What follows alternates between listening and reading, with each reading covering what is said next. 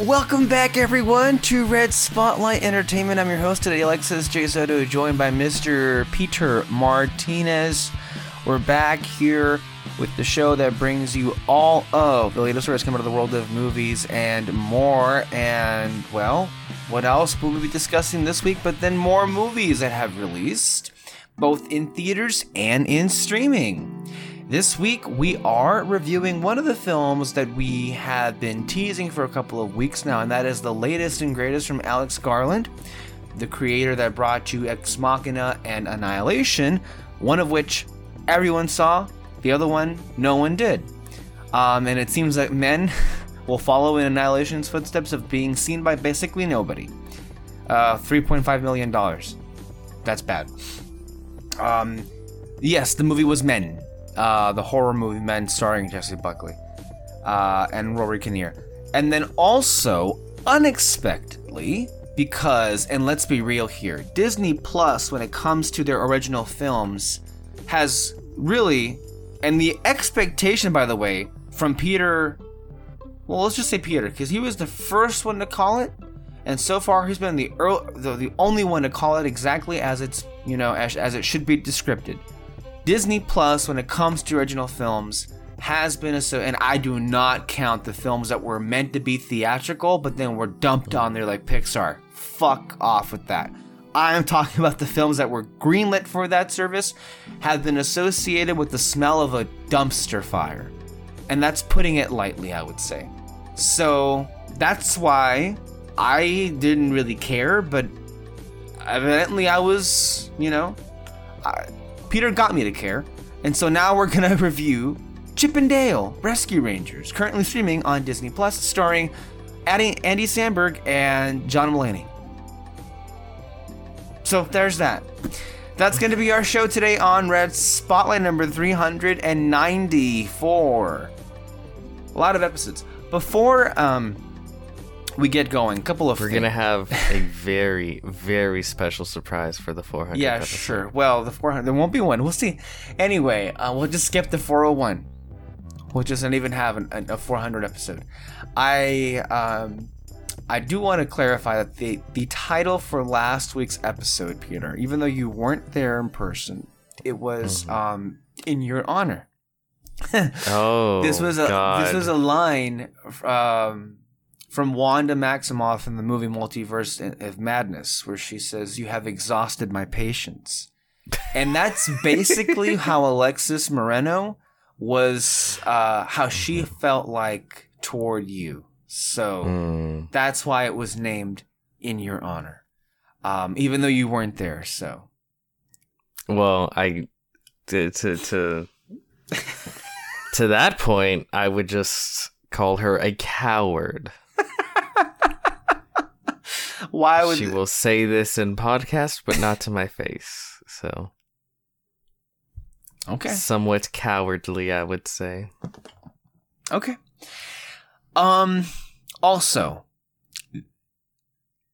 we'll be discussing some of these things on the show today, but look, these next few weeks they're going to be a little difficult for us to play catch up with because there's just there's too much content happening. Just this week in theaters, there are two films that I assume are going to have reviews for, which is Top Gun Maverick and then also the Bob's Burgers movie. That's just in theaters. And then, on top of all of that, it is a giant, massive week for streaming. We've got the long-anticipated fourth season of Stranger Things on Netflix, the first 7 episodes. And then Ewan McGregor makes a comeback in the Star Wars universe. His own show, Obi-Wan Kenobi, drops. Oh, and by the way, Star Wars Celebration happens this weekend. So there's like so much like happening just in these next few weeks. So I don't know. It's a bad time for you to get deported, huh? Yeah, and I'm leaving the country. I'm going on vacation this weekend. That's what we're calling it. It is, yeah, it helps sure. him. That's what I'm calling it. But I will be back at some point. The problem is Hopefully. when I'm back, a lot of this will feel like old news. So it's going to be a lot of like catch up. So I assume, Peter, the next time you and I do a podcast, I have to assume both of us will have at least seen the 2 episodes that will drop for Kenobi. And I think also Stranger Things. Why would you assume that? I'm just guessing. That could happen here. Anywho, that's Stranger Things episodes. Each one is that length of a fucking movie. I don't know. Anyway, that's just want to let the audience know it's going to be an interesting couple of weeks where we play catch up here. Also, before we get into anything, Mr. Martinez, as I mentioned last week. Yeah, I mentioned last week that he had interrupted our recording. He called into the show, although you couldn't hear it on the mic because he wasn't mic'd up. He was currently at Disneyland. So, since you have returned, I'd like to hear what your overall experience was. What notable stuff did you do? The parking is atrocious. Okay, where did you park? Is atrocious. Where did you park? The wait times, atrocious. The walking availability, just to walk, just to exist in that park, atrocious. No, but seriously. You don't think I was serious in everything I just said? No, but you have more to say, so continue. Oh, I guess. I went to the land of Disney. And honestly, what a narcissist to call it Disneyland. Like his name, I don't know. That's crazy. But yeah, I went to Disneyland. Yeah, there was some fun stuff going on there. So this is your first time experiencing Rise of the Resistance. This is your first time building a droid. Oh yeah, yes. So how did all that go? Long lines for Rise. Rise was a lot of fun. I really liked it. I think it was a good ride. A+. I really liked it. I think maybe they could have had more of an interesting queue line. There's just not much going on in the line. See, this is where you and I have different experiences because we didn't really have much of an opportunity to experience that queue because when our group went, they still had the boarding passes, so we just kind of like zipped past there and got on the ride. So we never had. I wish I would have had more of an opportunity to experience what's in there, but from what I just imagined, it was just a cave with rebel stuff in it. That was it. Mm-hmm. Very uninteresting. And that's disappointing because Moreno recently went to Hogwarts, the land of warts. Oh, the queue for the Forbidden Journey attraction. Oh my goodness, there's so much stuff in that room. I mean, not in all the rooms. The wait line for that Harry Potter ride, fantastic. Yeah, it's so awesome. I would argue that if you didn't have time to experience the line, like if you're just zipping by everything, you're missing half the ride. Yeah. Because there's just so much with the pictures moving everywhere, the characters pop up, you get to see Dumbledore's office, and of course the Potter kids pop in. Like there's just so much. And with Rise of the Resistance, it's like this is a cave. I guess there's blasters in there. This is a box of thermal detonators in the corner. Okay. Like, yeah, they needed more.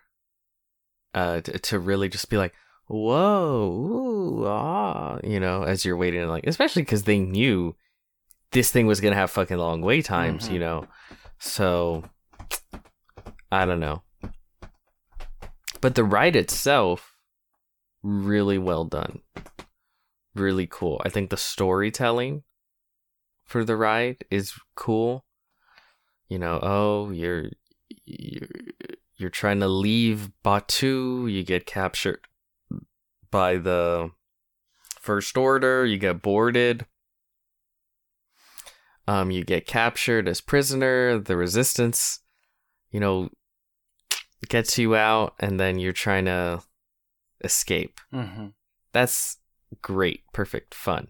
All the character stuff, really cool.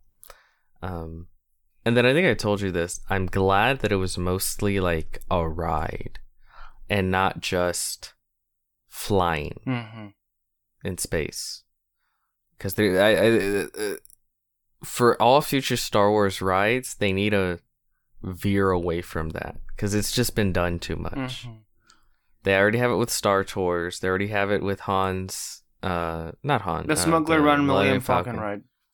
Yes. And they have it a little bit here, where it's like, okay, let's pull back on the ship stuff. There's a lot more to Star Wars as far as rides go that you can do. So yeah, no, I really enjoyed that.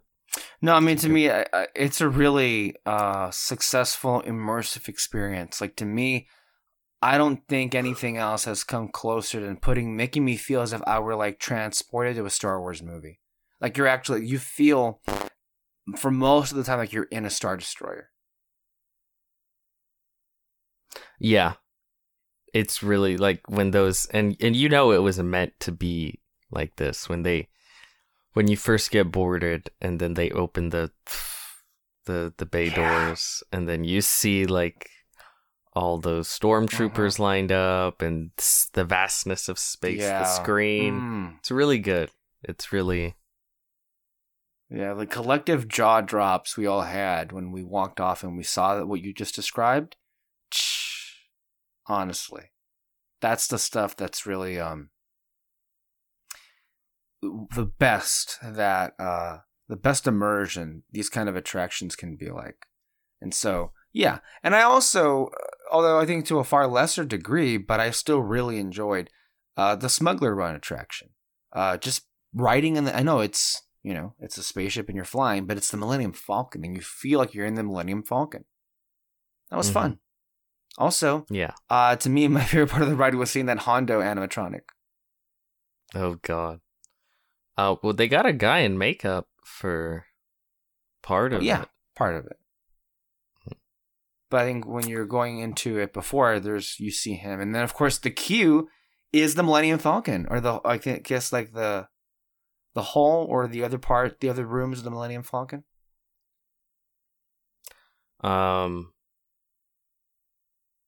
Yeah, that's true. Yeah. The biggest issue, and I think everyone said this, is that it's they're trying too hard to be immersive. Yeah, I think. And it's like, peel it back. Just be Well, if you thought that was just have cool Star Wars stuff, you know, the speed cruiser stuff. Have you seen the footage that's come out of Orlando? No. The speed cruiser stuff. This is the Star Wars hotel. The quote-unquote Star Wars hotel. Oh, yeah. That is... There's almost no words to describe what that was. And listen, I know there are a lot of people that would love to do this over and over again. I would love to do it once. I can't imagine myself wanting to do it so many times over, especially for the money you're just sitting on fire for it. Because this is not vacation. This is work, it feels like. Yeah, you're constantly moving. That's why it's not like it's a LARP. Like, it's a whole... It's a live action role play, as you say, yeah. It's a whole mission, and you're part of the story. And like every person, every cast member is in character. And it's like... Yeah, it's I think one of the reviewers I was watching that was experiencing this was like saying, it is just the energy is almost always chaotic. I'd imagine so, right? Like it's that just doesn't constant and stressful, and like that doesn't sound like a good vacation to me. And you're at Walt Disney World, and you're gonna do this? It's $2,000. Wow, $2,000. And for me, it's so weird that like the Disney people are so like committed to like quote unquote immersion. How's this for immersion? Have some aliens just walk around. Mm-hmm. And well, in your land, in the Star Cruiser, there are some really good alien work that I did see. So I mean, of course, you're paying $2,000, but in general, the land itself, the theme park, which is, by the way, the main fucking attraction as far as I'm concerned, that area, that space needs fucking, first of all, characters, but yes, aliens walking around to make it feel inhabited. Yeah, not just like people that are like, theme park visitors. Mm-hmm. Avengers Campus has literally nothing to offer as far as like anything good is concerned, except with Mission Breakout. That is a wonderful attraction. Everything else is pointless. Why are the only rides Guardians related? I don't know. Honestly, I have no idea. But they get something right that the Galaxy's Edge did not get right, and that was they have a constant stream of characters just walking around the place. Well, yeah, because it's easy. It's just like we got an endless list of superheroes. Where it was with Star Wars, again, this is why I've always said Star Wars is not Marvel. So change it. No, seriously. They handcuffed themselves to this timeline. It was really stupid. Then just change it. Just retroactively go back and then have all the characters walk around. People want to go see Ewoks. They want to see Jawas, Tusken Raiders, all the Ahsoka, Mando, sure, even like Ezra, Sabine, Luke, young Luke, old Luke. It doesn't matter. Just bring all of them in. People want to see characters. And I think it could have been. You could have just done something. You could have just said like, "This is a space station representative. This is a massive space station representative of all the different worlds, right?" Mm-hmm. So it's like on this station, here's where Tatooine world is, representatives of Tatooine and just different planets, right? Mm-hmm. Because the fact that they don't have the Mandalorian walking around with like a little puppeted baby Yoda is insane. That's insane that they can't do that, or they won't do that. The fact that you don't have his ship anywhere, ridiculous. And by the way, they actually are doing the same thing too with Avengers. Like, I'm sorry, I feel like they're really fucking up. Like, they are. This is not a controversial opinion. What you're saying is not anything new. We've been saying this for years. Yeah. Avengers Campus may be the single biggest fuck up they ever have. Marvel is the single biggest cash cow the Disney studio has. And as far as what they've been able to do that with the parks, which is another one of their big cash cows, that company, it is a piss poor embarrassment, if you ask me, with what Avengers Campus is. First of all, it is a lackluster, ugly collection of buildings that amount to nothing. Mm-hmm. There's nothing creative about it, and I would be forgiving of that if you at least brought the money to invest in wonderful rides. And guess what? Rides. You didn't. Except for Guardians. Except for Guardians, which is, in my view, a masterpiece of a theme park attraction. Then you have that Spider-Man, which is just Toy Story Midway Mania, like with a makeover. There was, at some point, the promise of a large-scale e-ticket Avengers attraction that has since been scrapped. And I guess that's that. Wow. What a disaster, in my view. That's embarrassing. It is embarrassing. And they should be, honestly ashamed of themselves. I hate it. The biggest theme park company in the world with the biggest cash cow movie franchise in the world, and they can't do shit with. And I told you, it's the same with like Star Wars. don't handcuff yourself to any, like, this idea of like, oh, it's Avengers camp. Like they try to be too realistic. It's like, okay, well, why would they all be here? Oh, it's a campus to learn. I don't know. But even that's really stupid. Like a campus for Avengers. I don't know. Yeah. That's some CW title shit. What they should have done is you could go two routes, right? You could say like the Collector has collected different worlds, right? Mm-hmm. So you're in the Collector's vault, and he's collected different places throughout the galaxy, including Earth and planets and whatever. Or, and I actually think this is the cool thing, when you're in the Avengers Marvel, really the Marvel section, you go through portals, right?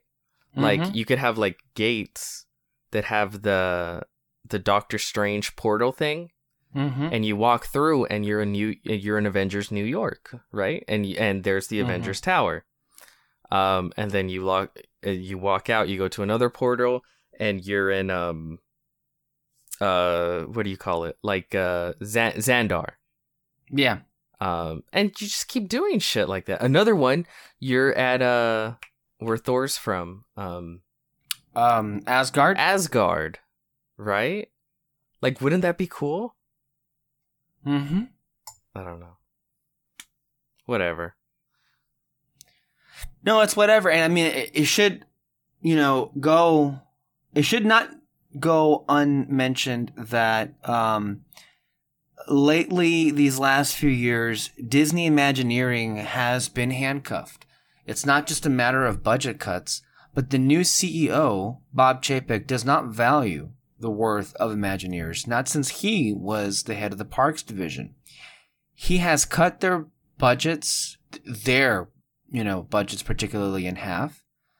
And as of recently, he banished them to Florida, forced them to move to Florida with the guise of like, oh, you're going to get a fancy new building over there. The CEO of the Walt Disney Company is openly antagonistic to Walt Disney Imagineering. Think about that. Yeah. I mean, but to be fair, even Bob Iger didn't get this right. Yeah, sure.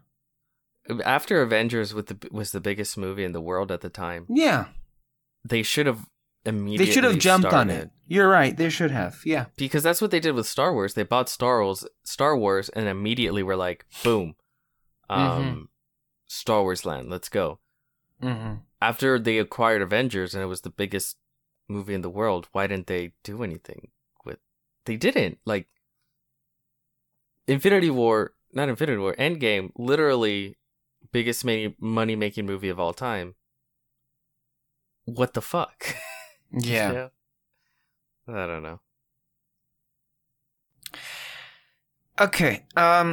One of the things I didn't want to move on before we get off of this was something that continues to go unmentioned in all circles when it comes to the Star Wars community. What does go mentioned is, the slavish adoration for Mando, Jon Favreau, Dave Filoni. Maybe you'll get in like, oh, I love characters like Cassian Andor. I love Rogue One. I love the Rosario Dawson Ahsoka. Isn't it so cool? Boba Fett, yeah. It's never talked about. Rey, The Last Jedi, the sequel films. Boo. And yet, every time you come back from Disney, you seemingly have the exact same thing to report. And that is, the kids, by the way, the primary audience for which these films are intended for, I don't give a fuck who that pisses off. The creator of Star Wars himself has said this several times over. Star Wars is for kids. Star Wars is for 12-year-olds. They're the ones who these movies are made for with the intent for them to get the most amount of enjoyment out of these films. And every time you come back from these parks, Peter, you say the same thing. The kids, this generation, love these characters. Whereas the rest of the fandom, I'm not even sure they'd want to admit it if they saw it. Because they so hate the sequel trilogy. They want to cling on to this like narrative that like, oh, Kathy, she fucked it up. And of course, Disney ruined the Star Wars movies and all these like bullshit narratives. In which, you know what? I would be far more willing to be like to engage with it if like, I don't know. There's, I think, a lot of legitimate hate that should be thrown at Kathy. That should be thrown at JJ. But instead, we're just like, well, you know, it's Disney. Oh, and then also fuck Ruin Johnson. That's where it always goes back to. And you know what? Fuck them.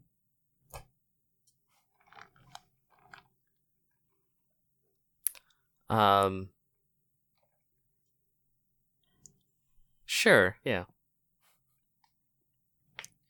Are you really not going to say anything else? I mean, I assume I'll have a lot to say when Obi-Wan comes. Okay, let's go on to the trailer for Thor, Love and Thunder.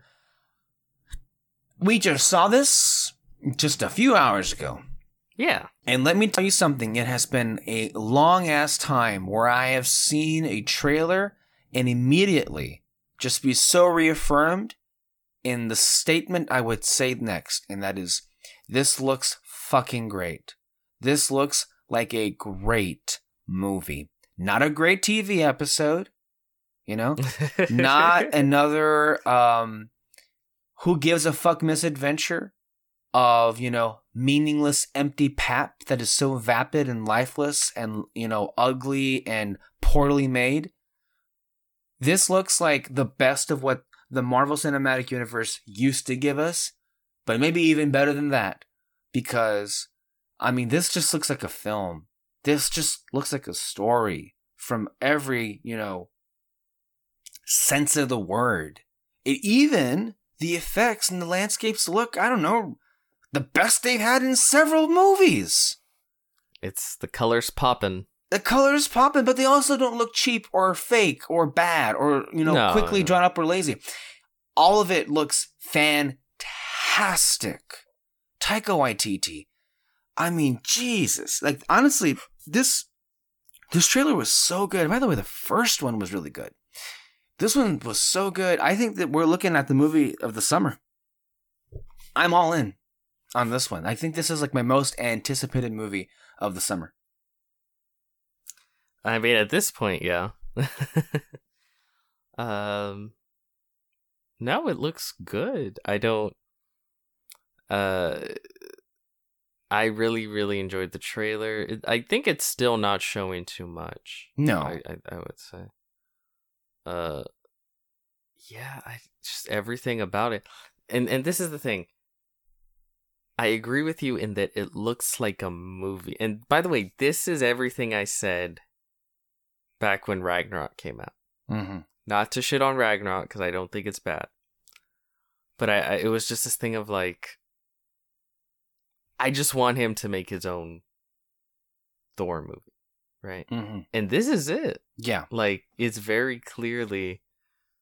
well, Ragnarok, to be clear, for people maybe story. not aware, with Ragnarok, it very much was like, it was a Taika film, but it was a story that was handed to him. Yeah. Here, it seems like he got to bring his own story to the table. Mm-hmm. And with Ragnarok, certain beats needed to be placed at the end to prime the characters for the big Avengers thing. The whole thing of Ragnarok itself. Well, yeah. Right? It had to be about Ragnarok. Mm-hmm. Had to include certain characters. It had to be this. It had to be that. I almost guarantee you a lot of this stuff included in this Thor, it was mostly Taika's. Mm-hmm. Because they pretty much all come from the same run of comic books. So it almost feels like he read that and was like, yeah, I'm digging all this. I'm taking this and I'm going to use it. No, it's there's a lot of stuff I'm excited to. And you know what? I noticed this too. I'm excited to see things in the film. But what I'm excited to see, it's not just like a cameo stand up and clap type thing. Mm-hmm. And I just realized it's been so long since it's been a film that's just like, I'm excited to see things I know, but from a character and story perspective. Yeah. Not just spectacle. just not even spectacle. I can take spectacle, but just from a soulless, here's that thing Yeah. type. Really, just the nostalgia cameo fucking ladder or whatever you call it. Because it's like, yeah, I know about Jane Foster being Thor, but what I'm excited about to see with that is the story, and the relationship between her and Thor. I'm excited to see those character moments. I know Gore as Gore the God Butcher. He looks great, man. Christian Bale looks great. But I'm excited to see what that means for Thor and his character and everything that's going on there. And I'm excited to see the filmmaking because it looks creative and fun and visually and beautiful and not ugly either. Yeah. And you have to wonder, because I don't think it's a secret at this point. I have to imagine we might have not mentioned it on our podcast, but I know for a fact it's been spread out there amongst other podcasts or shows like ours that talk about films and Marvel. And that is, this is the first movie from Marvel Studios where they shot, I don't know how extensively, but they used the volume, which is the set that you see on The Mandalorian, correct? I feel like I noticed where they used it. Is that a good thing or a bad thing? It's a thing. Okay, it's a thing. Like at the very end of the trailer. Because apparently whenever they interact with the gore, it becomes a black and white film. Which is interesting. That's character. That's style. I am interested to see if they bring in the symbiote stuff, but that's mostly from a that's the outside, not from a story perspective, but just from are they gonna go there business wise? Question: is there a point to do so if there already is a symbiote out there? Well, because what's interesting about that stuff is Null, because they can theoretically have a really big storyline with all that. Because what originally happened was you just had in the comics Gore the God Butcher and the Necro Sword, and no one ever said that it was connected to the symbiotes or anything like that. And it wasn't until Venom comic picked up those ideas and said, oh, this sword, it's actually the sword of the god of the symbiotes, Null. And there's a whole event, the King in Black, where he comes and takes over Earth, and it's huge. And I could imagine Marvel wanting to do a what they usually do, right? Their spin on it. Same with Civil War or Infinity Gauntlet or any of these other major Marvel crossover events. I could see them wanting to utilize it. But I guess what I'm interested in is the situation with Sony. I think that makes kind of a moot point, doesn't it? Well, I don't know. Because again, how it was introduced and contract wise, I don't know how it works. Nowhere.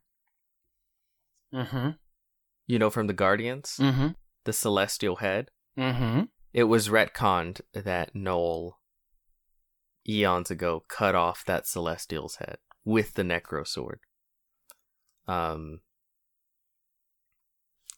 So retconned where?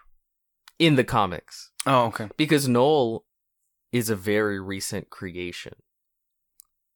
A very recent comic book character. A lot of them are recent from what I've seen. There are a lot of the recent ones got Disney Plus shows already. Well, everything that this Thor run is the Thor run that everything this film is taking from, I think it came out in 2012. Wow. That's Gore the God Butcher is that old. And then Null is even younger as a character in the comics. I don't know, 2015? No, 14. I don't know. So yeah, it's I don't know how the rights work, I guess. Because they're so recent, I don't know if that does anything to the rights. I think you really hit the nail on the head, though. What you said earlier is this is the first time in the longest time that I can remember where I am excited for a Marvel film, primarily because it comes across as a film that's centered around the idea of a character and a story, and nothing else matters. And that's fucking exciting. Honestly. The only thing I can think of after that is like Guardians 3. Yeah, and that's it.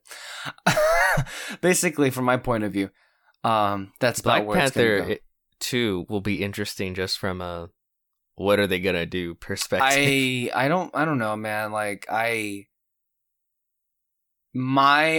always just thought post Chadwick Boseman's unfortunate passing, and also what's come to light, I can't help but feel it's going to be a disaster. Maybe not like a bomb or it'll be hated, but I have a hard time seeing that film resonating the way the first one did. I disagree. I think the death is going to make it that much bigger. Because people are going to... I'm talking about from a quality standpoint. Well, I don't think that highly of the quality of the first one. I don't either. So like... I don't. I'm saying I think this will be worse. I don't have much of an expectation. I mean, would this be a bigger film, a bigger event in people's conscious minds? Yes. I wasn't talking about that. I am talking about as far as the film itself as a whole and how well put together it'll be. I can't imagine this film staying in people's minds the way the first one did. That's not me saying I think highly of it. I do not. I think the only reason the first one stayed in people's minds was because it was a cultural hit phenomenon. I don't think it had to do with the quality of the film. And you agree, so... No, I'm not. I don't disagree with you saying that the film isn't great. It's not. But I don't know. I feel like a lot of people believe that film is a masterpiece. Like, full-heartedly believe that. But I'm not talking about what people believe. We're talking about... what it is. What it is. At least for us. I mean, did you see what they're doing? Namor is in it. I don't know why he's in it. They turned him into a Mexican. Apparently, he's no longer from Atlantis. So he's from a sunken Mexican city. Okay, I don't care. I know you hate beaners. I don't care. Okay. So, with Thor, is this going to be a love story? Because that's not what I thought this would be. Not that I'm opposed to it, but there were some moments in the trailer that make me kind of go like, well, what's going on here between Thor and Jane? Is this going to go back into a romantic entanglement, or is it just... I think... well, they sold it as a love story, didn't they? That was my impression, too. I was just surprised because they haven't been a thing, and that romance is just not well regarded for it. Not that I'm opposed for them to go back into it. I would love for this film to go back into that romance and actually make it work. I'm just surprised they'd go there. It's the year of taking those old lame romances and trying to rekindle something with them. That's what they did with Doctor Strange. That's what they attempted with Doctor Strange. Yeah. I liked it. Here, it seems like it'll actually be the focal point. Which, again, would have been with Doctor Strange if you didn't have to make it about multiverses. Which leads back to my whole thing about, like, just let directors make films. That's a film that could have been great if it wasn't so tied down with what Marvel needed that film to introduce or do. Yeah. But yeah, no, I'm into it. I dig it. I like that idea. And they're also apparently going to go into her cancer storyline, which there were no hints of in the trailer. Not at all. No but I hints have whatsoever. heard that they are, and from leaks, and I think even Taika himself has said, like, yeah. Well, she's got to get those powers somehow. It can't be entirely happy-go-lucky. Oh, I'm Thor now. No, there's got to be some tinge of like... Well, the cancer didn't give her the powers. Yeah, but that's not the... I didn't mean for it to come off like that. I'm saying, like, she just can't all of a sudden have powers and, like, oh, we're doing this now. There always had to be, like, a trade-off to that of some sort. Anyway, Daredevil. So, Variety reported last week that Daredevil, a new Daredevil show featuring Charlie Cox as Matt Murdock, is in production for Disney+. To the surprise of nobody. Because, like, we've been talking about this Daredevil show for years, it seems like now. Like, oh yeah, it's happening. Oh yeah, they're going to do it. Yeah, we've known for a long-ass while. Now, where do we even begin with this, man? This fucking Daredevil shit. So,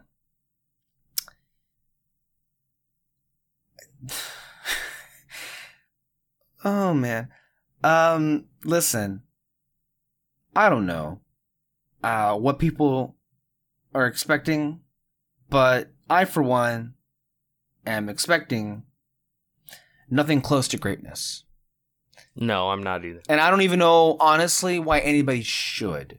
Like, it's really interesting to see that Jeremy Jahns, who is an individual who I've long since dismissed, and honestly just, for I would say rightful reasons, as some kind of a credible voice in, like, the blogosphere YouTube space of movies, for him to be the only one that I would say has the single most accurate take or reading on this Daredevil stuff is really interesting, because from my point of view, there's really the Jedi. Yeah, there's nothing here to be excited about.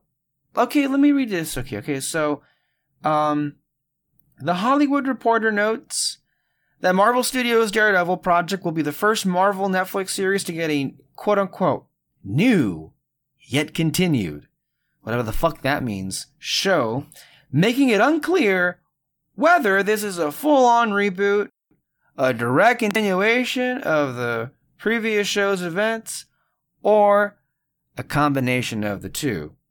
The big question moving forward is whether Daredevil will start off with season 4. There's no question. First of all, that fourth season that was all written for Netflix, you will never see that. That was never on the table. You'll never see that.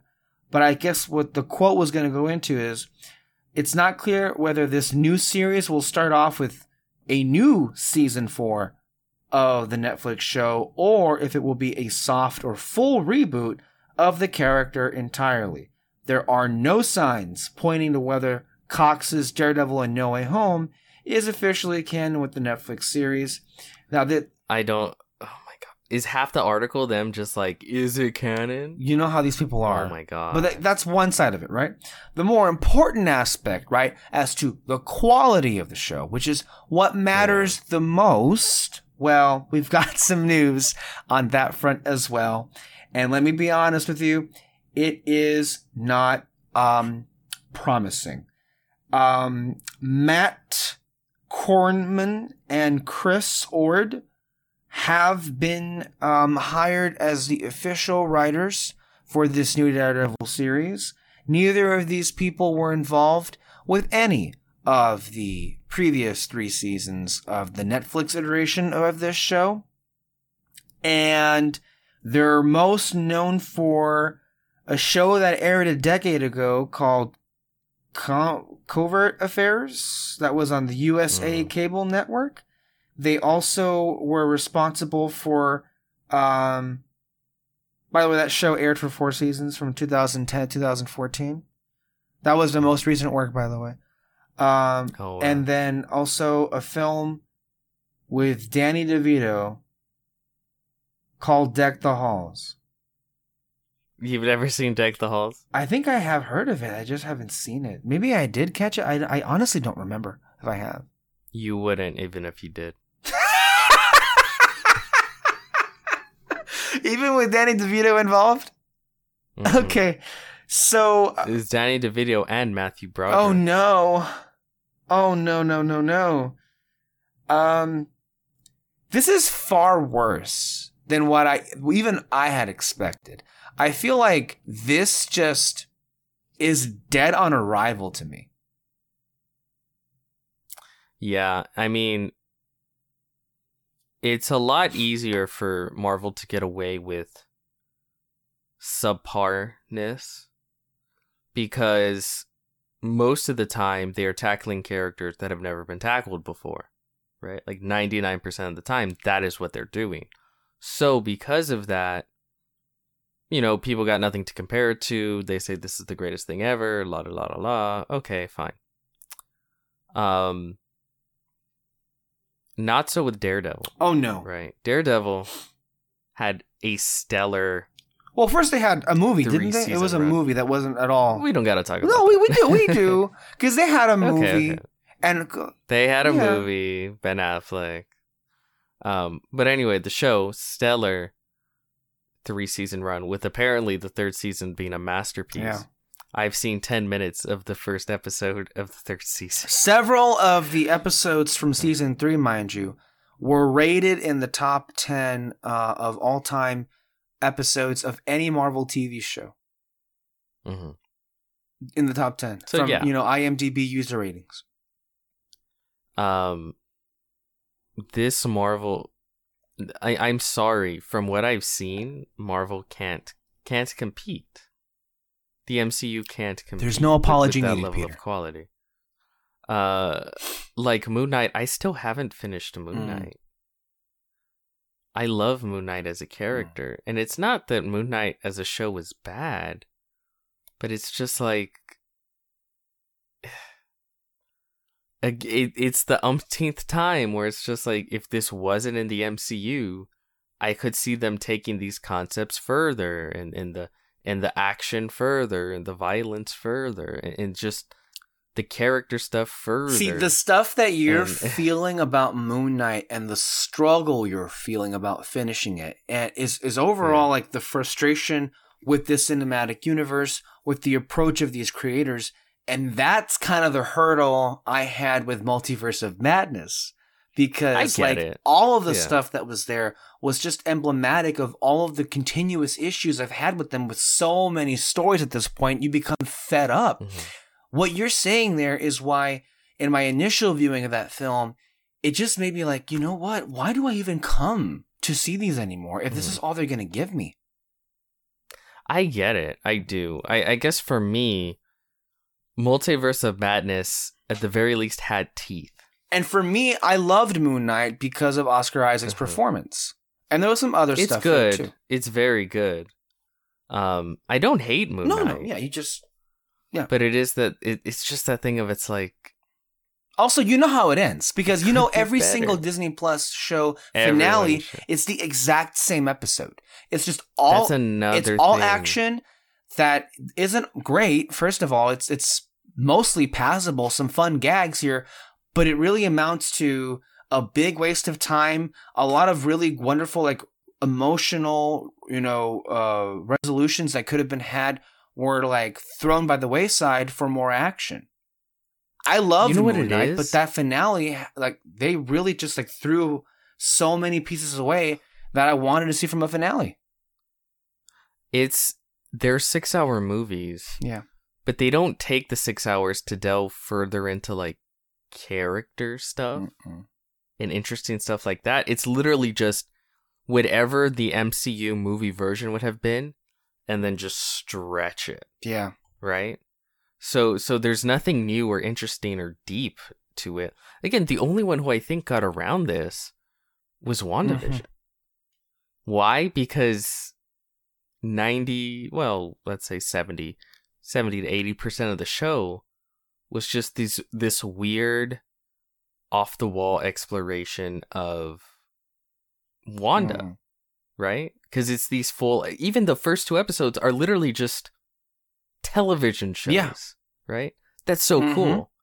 And then everything else is just sort of exploring her. So it's the only one that I feel attempted to do something very different, whereas everything else just feels like 6-hour movies. It's just and we've seen enough of these. We've seen with Falcon, Hawkeye, Loki, and Moon. We've seen enough where it feels like wash, rinse, repeat. And the thing is, a pretty good 2-hour movie, 2.5, stretched out to 6 hours, it may still be passable, but it's just it's just doing fuck all for my patience. You know what I mean? And then, okay, getting back to Daredevil. Yeah, I mean, the talent that they got to work on this. Why? And I mean, I know why, because they can control them. And honestly, at this point, I think, like, they know they can't compete. So what is Marvel going to do? They're going to do what they do best. They're going to throw in cameos. They're going to throw in maybe characters or want to know. To compensate or distract you from the lack of quality. Mm-hmm. Compensation and distraction. It's that's like that specialty. Whole second to last episode of Boba Fett. That the one with Luke and that thing. Oh shit! Yeah. I try to forget it. Yeah, me too. But that's what they're gonna do, right? And there's a lot of talk about them using like the yellow costume for Daredevil, and I think they will because that sends a clear message. Bright, right? It's not this like dark. To me, it sends a clear message. It's not the same show. Don't think of it as the same show. I mean, they're never going to say one way or the other. And clearly that's why it's so annoying when people are like, is it? They're never going to say, because they rather have it up in the air. They would love for it to be vague in case they need to, in case not. But I feel like if you feel like you want to connect the dots, you're more than welcome to. I'm more than welcome to say, well, different costume. There's no real good reason. I mean, obviously, they want to make it brighter or lighter or whatever. There was some... It's a tone... I think it's going to be... What's that emblematic? Word? Emblematic of a tone change. Yeah. And there was some person I saw on the John Campea show say that, trying to justify this is like, well, a lot of TV shows do change their tone over time. It doesn't mean a degradation, a degradation in quality. Excuses, man. I mean, that's just a fucking excuse. Like, you look at the quality of what the Disney Plus shows have produced. You can't touch Daredevil. And a new version of Daredevil with the same actor, you're only inviting the comparisons. Like, it's just going to be nothing but an exercise in inferiority. That's how I feel about the Spider-Man movies in the MCU. It's like, and that's one of the characters where they had to follow up a pretty amazing iteration of it before Marvel Studios even existed. I just, by the way, over the weekend saw Spider-Man and Spider-Man 2. Those are some of the best movies ever made. Fight me. Some of the best movies ever made. And honestly, this should be at the beginning of anyone's discussion about best superhero films ever made. My brother in Christ, I could not agree more. And I cannot believe that they're they're outdated. Fuck off. They're old. Like, it's insane the way that people today talk about films with like character and a sense of personality. They talk about films that used to be like that compared to today. The way that people used to talk about like black and white movies or movies, the silent films, right? Like, oh, get with the times. Those are old. It really pissed me off. There was this Twitter post that was being spread around. Again, maybe the best thing about Multiverse of Madness was the visual flair. And I love me some transitions. And then I go on Twitter and they're being like laughed at. That amazing transition of like Wong's head coming out of like, walking, the Scarlet Witch. Yeah. And people were like, this ain't the 2000s anymore. Get the fuck out of here with this shit. Fuck you. Fuck you. I saw some people go after probably the coolest scene. Well, second coolest in the movie is when they're describing the dream walking and it's like transitioning in and out of her like doing the spell, and it's like the guitar music. It was like, one of the highlights of the whole film. One of the highlights, and they go after that. Yeah, and I'm like, that's so much because. But then they defend the crappy CGI on No Way Home. Yeah, and then people are like, I don't know what's wrong with that. It looks fine to me. Like, why do you care about cinematography? But then here they are, seemingly caring about other aspects, and they have no like issue with going after that. Ridiculousness. Thousands and thousands of films are made every year. Try to make yours unique. And it's like, going back to the whole Spider-Man issue, what we saw there is Marvel, when you look back in retrospect, it almost feels as if like Kevin Feige knew, I can't make like versions of this new Spider-Man that are like half as good as those, so I'm not even going to bother doing that. But there are ways where you can like do another iteration, go in a different direction, and and the quality can be, as good if not better. But that's not what happens when it comes to Marvel Studios doing so. It's like the Spider-Man movies, like it almost hurts to talk about it because like I do think like 2 out of the 3 are good films. As a whole, all 3 put together, I don't care. No. It doesn't help that every film is about the same thing. Yeah. Every film is like, now he's Spider-Man. Nope. That's how the first one ended, Homecoming. And the second one, now he's Spider-Man. And then the last one, now he's Spider-Man. And look at that great ending for No Way Home. Yeah. And then I think it was just being reported today, the whole cast is now like in talks to come back, which would include MJ and Ned. And again, there's all the evidence you need to show you the fuck all with that ending. That didn't mean anything. We're going to go back immediately after to them, like remembering who Peter was. To be fair, well, I know you don't care. It's 100%. I think it's Sony. Like, they're clinging on to dear life for anything. After the greatest movie of all time, Morbius, yeah, didn't overperform like they wanted to. I think they're just like, we cannot leave our cash cap, Mr. Tom Holland. Yeah. And to be fair to No Way Home, it was the first time since those Raimi films where I was like, oh my god, like this kind of feels like a Spider-Man film. But if you're gonna directly compare, right, it's like it's not the same. It's not remotely to me.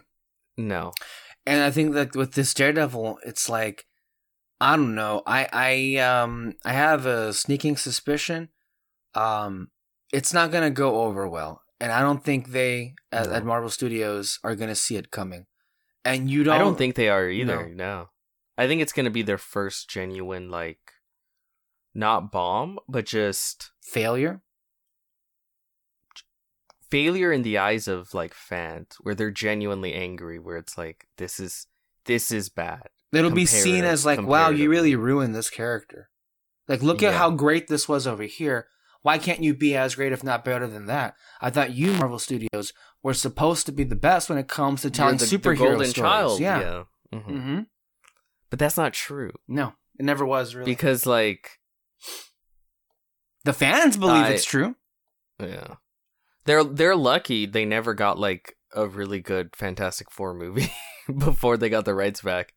But, like, with X-Men, there were genuinely great X-Men films before. And again, I have a feeling it's going to be the same thing. It's going to be pretty good. It's going to be cool to see them in their classic costumes doing classic X-Men things. But it'll just be like, man, the teeth are gone. And that's what that's exactly what the new Daredevil show will feel is the teeth are gone. And look, I'm never one that says that you have to have like, violence or gore or blood for something to be better. Those aspects or qualities in your storytelling does not inherently make you better. but that very clearly elevated the material. Their presence elevated the material in that Netflix show. And when you see this new show and those things are gone, you remove the teeth. You take the claws out of the cat. Like, what's left? When the fight scenes aren't as good. The fight scenes! Because I have not seen any fight scene in any of these Marvel Plus shows that compare to the Daredevil show. Just nothing. I just that's the thing. I can't believe not a single one of these people who have like shows with so many viewers don't touch on on just the reality that they're like not one person that worked on those Daredevil seasons on Netflix, including the choreography team, are coming back for this. Why would you expect this new iteration to be anything like it was before? Which is crazy. And for me, it doesn't, and I know you agree with this too, it doesn't have to be the same team. Yeah. The same. Yeah. It doesn't even have to be the same thing. Yeah. Yeah, you can take Daredevil in a lighter tone. Daredevil has had lighter comic runs, right? More fun, more fluff. But, and I'm sorry to say it to the people who are hired, what doesn't make me feel confident that they'll take it in a new fun direction, have it be just as great, is the people they hired. It feels like they hired yes men yet again. I mean, this hiring decision may be the single most confounding choice at least Kevin Feige has made in his entirety at Marvel, because you could say with most of his hires, they had one good project, one good story. Here, it feels like they got some dirt poor writing team off the street. Like they were they were homeless and they just picked somebody up that needed a job. I can get that for Echo, because who the fuck is Echo? I know, right? Echo actually has some writers, but they actually have some good creatives behind Echo. I saw that. Echo has a Daredevil Netflix alum on the writing team. Echo, what the fuck? But you know why Daredevil was also good too? They got really talented people to begin with. Netflix, they got talented people to work on it. And you know why the Netflix shows started to crumble? Because they no longer started getting talented people to work on them. Yeah. Scott Buck, I think, was the beginning of the end. Yeah. With Iron Fist, which was immediately followed up with Inhumans. Yeah. The whole thing imploded. I'm just so tired of this director made this one indie short. Let's funnel them directly into the machine. The machine. And I don't know, where did I hear this or read this? That one of the biggest losses of the mid-budget film is that previously you'd have directors, they'd sort of sharpen their teeth and hone their skills on these mid-budget films, right? And then once they made their way up to the big leagues in these blockbusters, they were really able to create something big and great. Someone like Sam Raimi, But because the mid-budget film has disappeared, you have these directors, they make a small indie film that gets some good buzz. Feige picks them up and they're immediately thrown into big budget filmmaking, which they have no experience with at all. That it's too much, right? And they don't have that experience to really hone their filmmaking skills with a bigger budget in a mid-budget film and then carry that over. So it fucks with them, right? And it doesn't work as well. And yeah, I think you can see that. I think Tom, what's his name? Tom Watt? John Watts? John Watts. I think that's a good example of that. Where I don't think he's a bad director, but it's just, there's no no personality. No disrespect to Mr. Watts, but I feel like, and not that this would ever be feasible because Sony wouldn't agree to this, stupidly enough, but I would feel like John Watts, for his sensibilities, he'd be great for a Spider-Man Disney Plus series. Yeah, for sure. For the movies... I mean, that's kind of what Homecoming was. Yeah, you're right, yeah. But, I mean, it wasn't till Homecoming that I started to see some interesting filmmaking, right? Mm-hmm.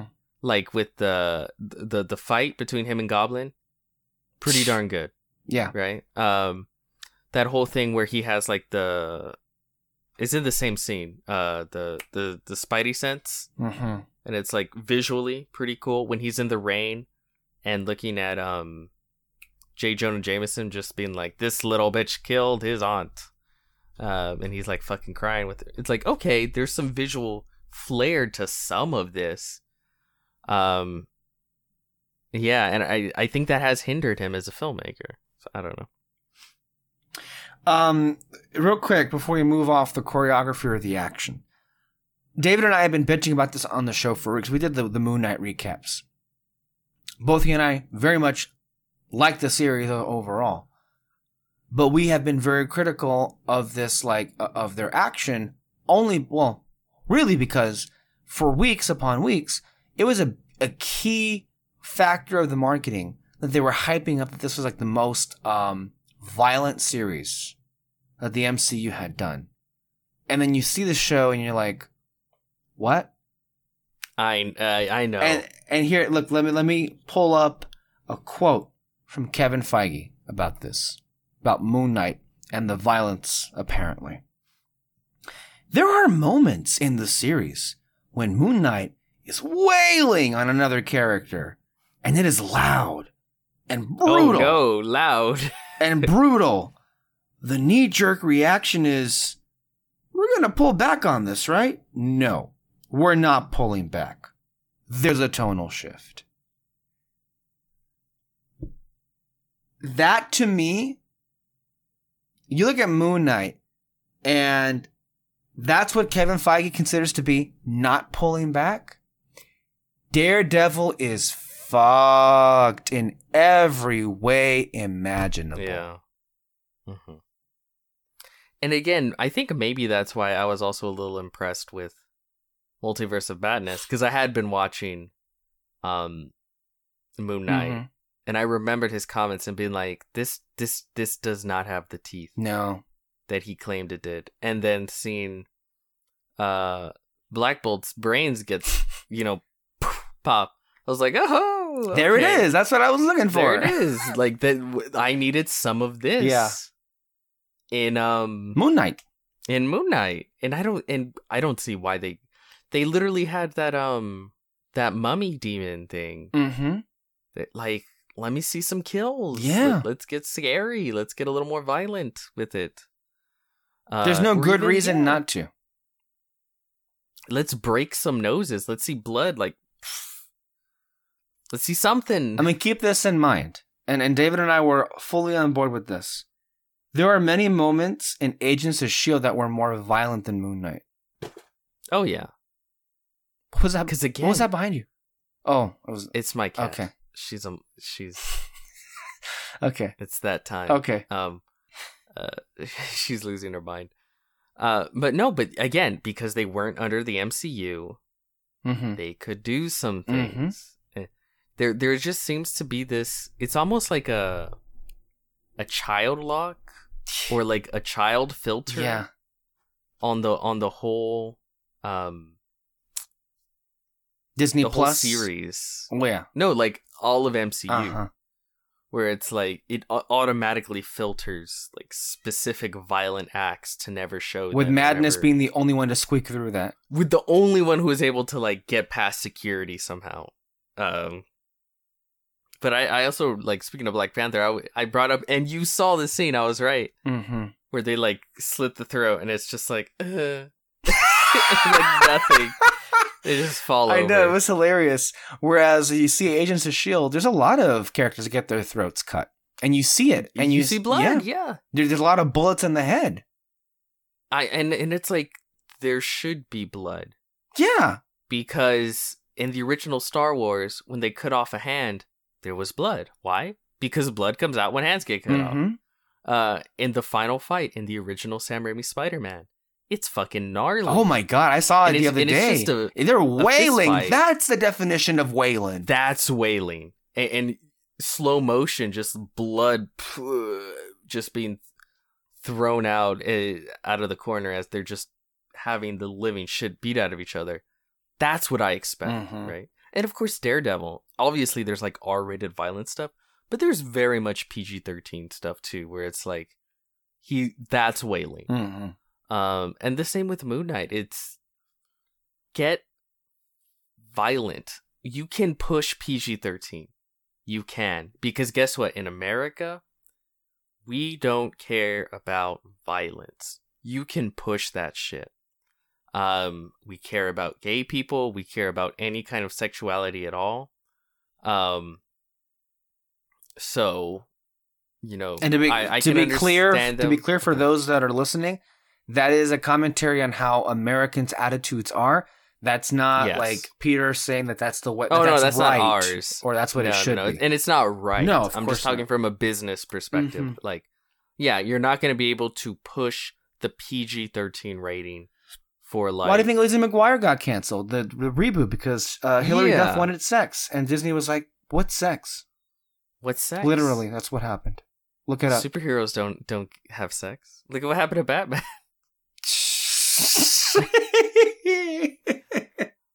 Yeah. There's which is so weird because comic books, this is how you know no one reads comic books. Comic books are full of sex. What's wrong with sex? It's not gratuitous, but it's a human thing. It's an experience. Like it should be full. If you're telling stories about humans, obviously that's going to be a part of it. Most people do it. Yeah. I don't know. So stupid. But yeah, you can't push that, but you can push the violence. But yeah, there's like this filter. It's so ridiculous. I don't know what they're gonna do with Blade. Honest to God. That's right. That's another one where that's another one though where it's like, it's not necessarily that the original Blade films are considered masterpieces, but they have kick-ass violent. Blade 2 is fucking great.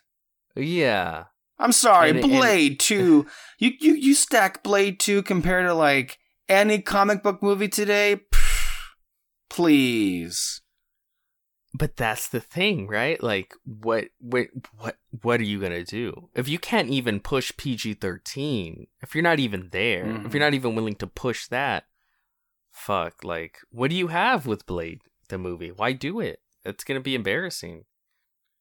And honest to God, I really think Kevin Feige only greenlit Blade because Mahershala Ali came up to him and was like, I want to be Blade. I think that's the only reason he greenlit that movie. I think if that didn't happen, you would not be having anything Blade. Maybe he would have came out at like the end of Moon Knight as like a end credits thing. Like, we're putting together a team of supernatural heroes. But yeah.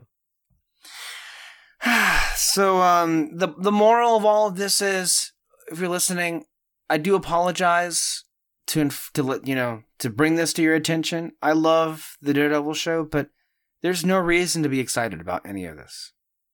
There really isn't. So moving off from one property that garners no excitement to the other, also on Disney Plus, Obi-Wan Kenobi. We had an interesting discussion, you, me, and Kyle, before we watched Men, about like where we stood with Kenobi and, what are the pros and cons about all of this. Let's just get the obvious out of the way with. The fact that, well, as far as the credits are concerned, and from all appearances, now, we don't know if there was some outside influence on the part of Mr. Favreau, but from all appearances, it would seem his fingers came nowhere near this property. And can we just say, that already off the bat starts from a really good place. The fact that he's nowhere near the creative process or the writing process. The further removed he is from this, the better, as far as I'm concerned. So that's number one. Now, number two, I still don't care. And to be honest with you, there's look, yes, I will watch it. It's Star Wars. Duh, I'm gonna watch it. And yes, I love Ewan McGregor. And I'm happy for him personally that he has this. I haven't been taken with the trailers. If I'm being honest with you, I think some of the aliens look like trash. Like, I'm sorry, but I expect something, better for a live action Star Wars. And I think a lot of the adaptations with the Inquisitors just look bad. I'm tired of looking at Tatooine, which is basically all of this is. Oh, and if that wasn't enough, Kathleen Kennedy, and I would say maybe now in an infamous moment, at least for us, branded this show the rematch of the century. Which... That definitely didn't help me. And remember how it felt like to hear that? We were dead.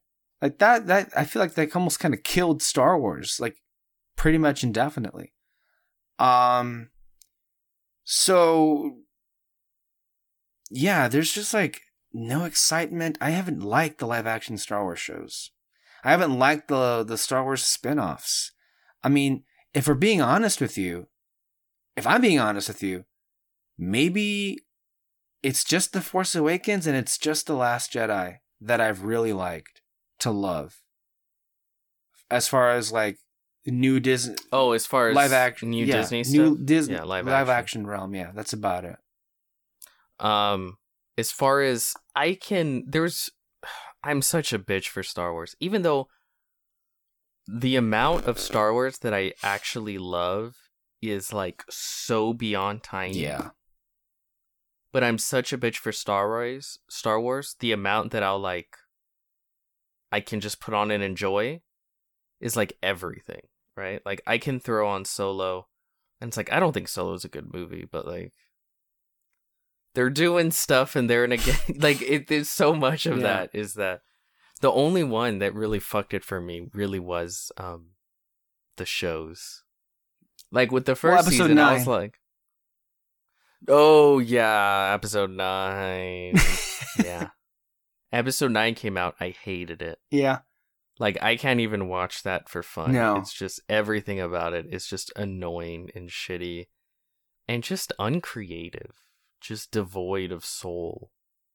There's no soul to that film. Go check out our audio commentary on it. That's fun. That was a fun listen. I bet it was. I would watch it just to have that playing over it. I was kind of there with the first season of Mandalorian, where it's like, I can watch them do stuff, but by the second season, I was just like, there's nothing. Again, devoid of soul. And then once we got to Boba Fett, Jesus Christ. Wow. Like, it's just... hitting new lows, huh? Yeah. It gave me new appreciations for a Solo. The Star Wars story. I think that this Obi-Wan show will bring me back into the territory of like Solo. Where maybe higher. Because I do think the creative people behind it are good. Yeah, Deborah Chow. She's a great director. Uh-huh. Yeah. So maybe higher than Solo. Maybe we'll reach third act of Rogue One levels. Maybe. I mean, we have to just start off in a place that it has to be better than Mando and Boba, because who's not. I've already that's already a given in my mind. And looking at the trailers, it feels that way too, because when the characters interact, it feels like they're not just what do you call it? Like action figures? By that, yeah, like a video game. Yeah, they like just showed up and are just they just have like character lines that they repeat over and over. Like, it's not just Ahsoka that shows up like, I'm Ahsoka, be one with the Force. You know. Bye. Like Woody, you pull the string and he has lines. Yeah. That's how so many of the characters that come out in Mandalorian feel like. And you could tell there's like, all the character interaction is like, I'm Mando, I need to find this thing. Well, I can help you find that thing if you kill the creature in the river. And like, that's it. That there's just nothing. That's all Jon Favreau, by the way. Yeah, that's Jon Favreau. He can't write for shit. Here, when there's interactions, it's like, okay, it seems like they're trying to tell a story. And I know that's like the most basic anything, but it's more than those last two. It feels like the things that come out of their mouth aren't just trailer lines. Mm-hmm. Like, there's a good line between Obi-Wan and Beru. Not Beru. Uncle Owen. Yes. Joel Edgerton. Yeah. Joel Edgerton, right? Mm-hmm. Because of course, and you could tell that Ewan's really pushing the Alec Guinness like voice. Is he? He's like, when he comes of age, he will be trained. Huh.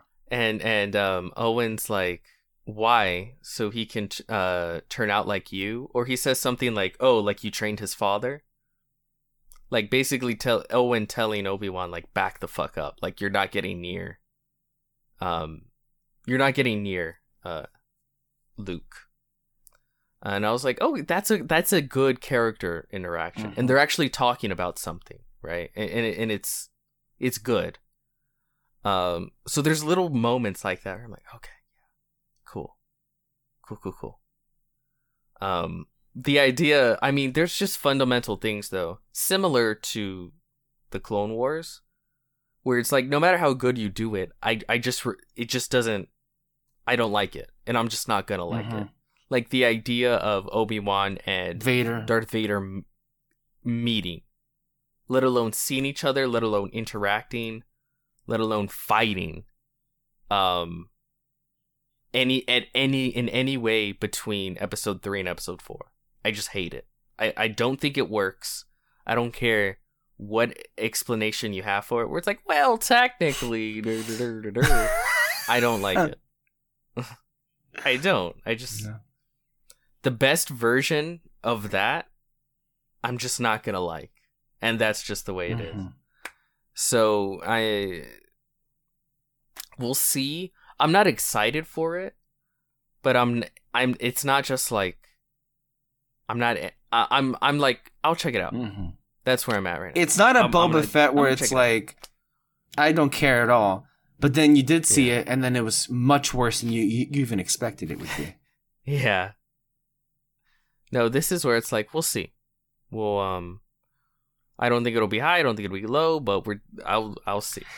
So we talked a lot about Jon Favreau. We mentioned his name. So last week you had mentioned to me to check out YMS, Your Movie Sucks, the YouTuber that does a whole bunch of this stuff, which is break down movies, has reviews, has a lot of channels. And he had a nearly 3-hour video essay. Part 1. Part 1, by the way. There's still more to come. Maybe we'll get it in 10 years.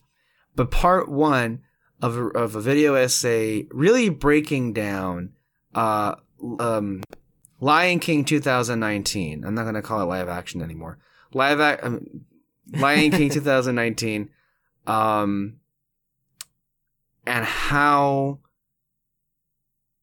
uniquely terrible it is in every way imaginable and every way unimaginable.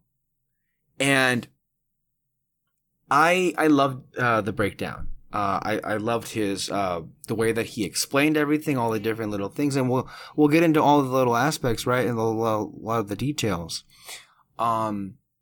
But it really, to me, my initial impression watching that was like, it made me feel like I gave the film too much credit when we initially reviewed it in 2019, which is hilarious because I gave the film no credit. If you go back and look at our review for that movie, I think it may be the single worst review we've ever had. As far as like this is like one of the worst movies we've ever reviewed on our show. And I think for you and me, because we discussed this, to me, it is the worst movie I've ever seen in a movie theater. Where I don't think I was even halfway through, where I just like stopped looking at the screen. I was just looking down at the floor, and I was just like thinking, I don't want to be here anymore. It actually hurts to sit here. God, oh God, please let this be over.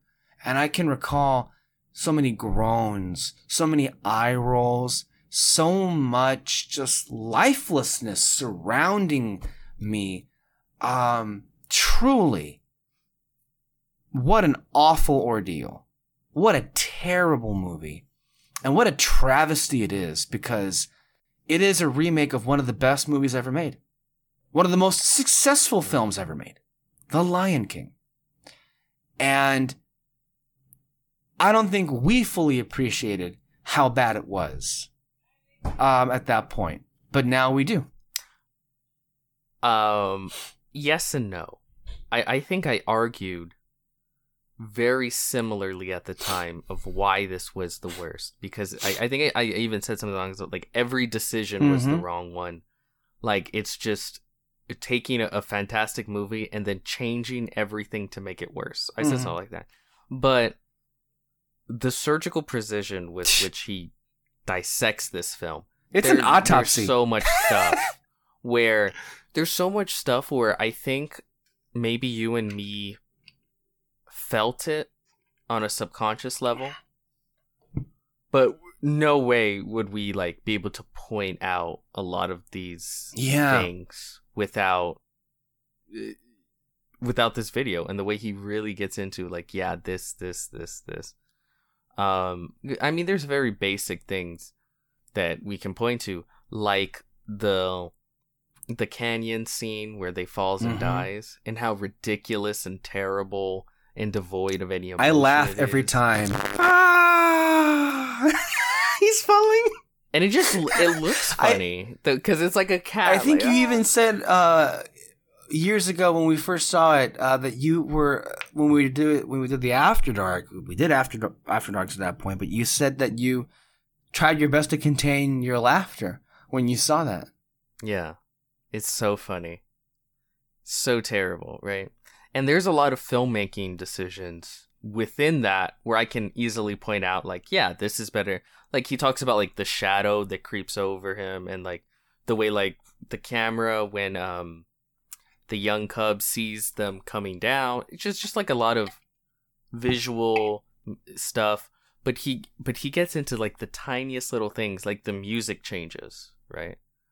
Where it's like maybe subconsciously we felt it and we heard that and felt it and affected it, but I could have never pointed it out. But when he points it out, it's so true. The way that music was made specifically for the scenes, the way they were drawn in that original film. Like he says, like I don't know if it's like the triangle or something, like, or for when Zazu is like flying over, like very specific moments and points, the music is intertwining with it. And here, it's the same music, but it's not. It's doing slightly. It's off, right? It's just slightly off. Always. It is always Always slightly off in a variety of different ways. Like, what's amazing to me is he points out that a lot of the microphones for the audio recording for the songs or dialogue were just not tuned correctly. It's just constantly peaking. That's just a technical thing that should have been caught, and it seemingly wasn't. On top of that, the mixing of the songs, let alone forget when you're hearing them on the screen, but when the mixing of the songs when you're hearing it is overbearing and too much. And you see in certain segments, Hans Zimmer made a point to bring in twice as many people into the room to mix the score as he did with The Lion King. And I think it's a great example of like he thought that making it bigger would make it better, and it made it worse. it was just too much. It was too loud. And then when you see it in the movie, not only is it placed in the wrong moments, which were important for character and narrative purposes, but it's also overbearing where it drowns out a lot of the audio from the characters. Yeah. And it's not just one moment. That was a great moment, that, the canyon and everything, but that's a problem that persists from beginning to end. Mm-hmm. Yeah, no. And that's just like the tiniest thing, right? Mm-hmm. Well, it's not tiny, it's a big thing, but it's, this movie is just, it feels like it's filled with every frame of the film is filled with a bad decision somewhere. All of which were, came from Jon Favreau. Yeah. It's insane. Like, some of the things I think he does such a great job of pointing out is the way that the character arcs are hindered. Yeah. Because they make tiny changes to the dialogue and the scene. Mm-hmm. They're just tiny changes to the dialogue. And he says, like, yeah, they probably figured it's basically the same thing. Changing this line here, just changing that line there. That doesn't do anything. But then he'll go in and be like, well, no, this is how the arc of the character and what it means for what happens later on gets completely fucked up. And yeah, it works. It's a really good review. No, it is. I mean, very, very good.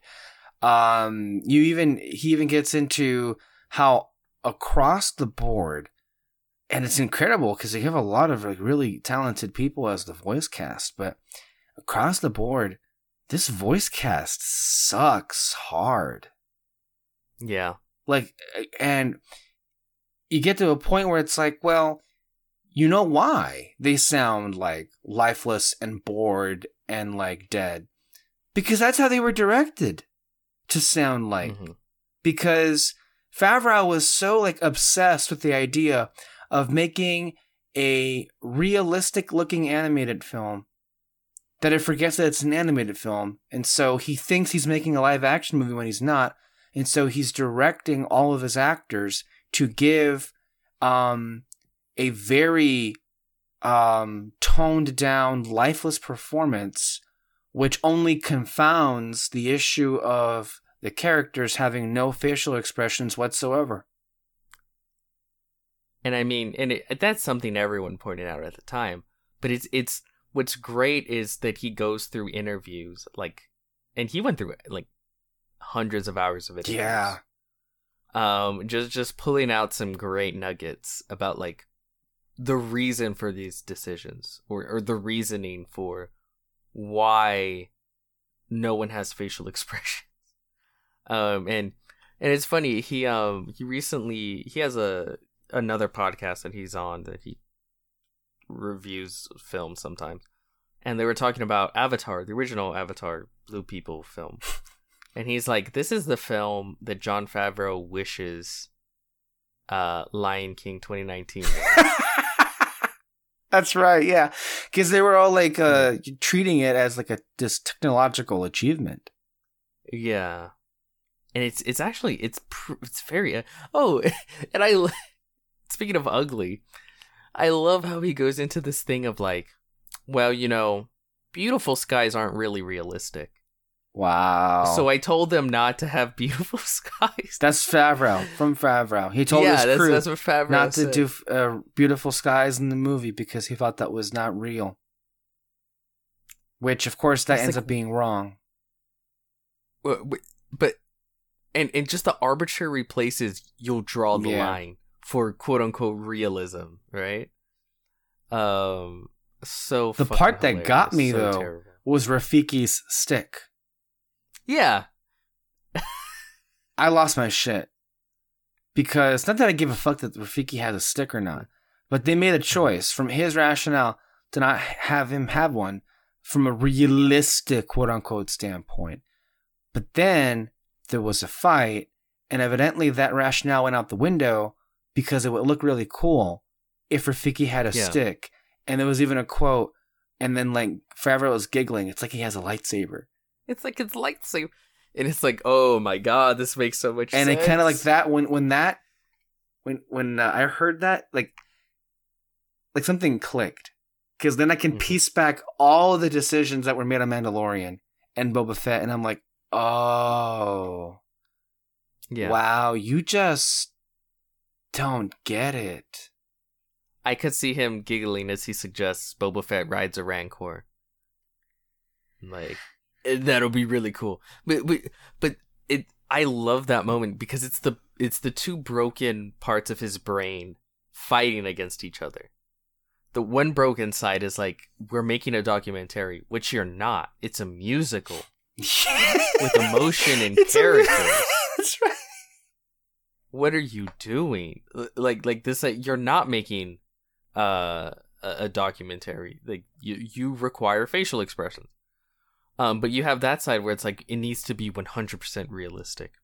So he takes away, his stick, but then the other like baby brained part where it's like everything is cameos and cool stand up and cheer moments. Because I remember in the movie, the first time we saw it, it did play like this big momentous thing. Like he goes to the tree and he takes it out and it's like, it's his stick. Was anyone waiting around the entire movie though? Waiting for Rafiki to pull out his stick? I actually think I forgot that he didn't have it for most of the film. It's a fucking stick. It's just a fucking stick, and I think that goes back to the idea of like he just made a Marvel movie. Yeah, because like the one that really gets me is we see him in the opening of the film, but the first like scene with Mufasa and Scar, and he gets this like grand entrance where the music just builds up, and it's like I think he compares it to like Captain America coming back in Infinity War. It's the same thing, right? Because it's like ba ba ba, like this big momentous music as Mufasa, right? Yeah. Steps into the screen, and out of the sunlight you see him, and it's like, but it's like that moment only means something to you if you've seen the original. Because it's like, why is it such a big deal? We just saw him 2 seconds earlier in the opening of the film. We saw Mufasa, right? And he goes into that, how it's like moments that are crafted for audience, not for the characters in the film, which make it weird, and to me it fucks with the film, obviously.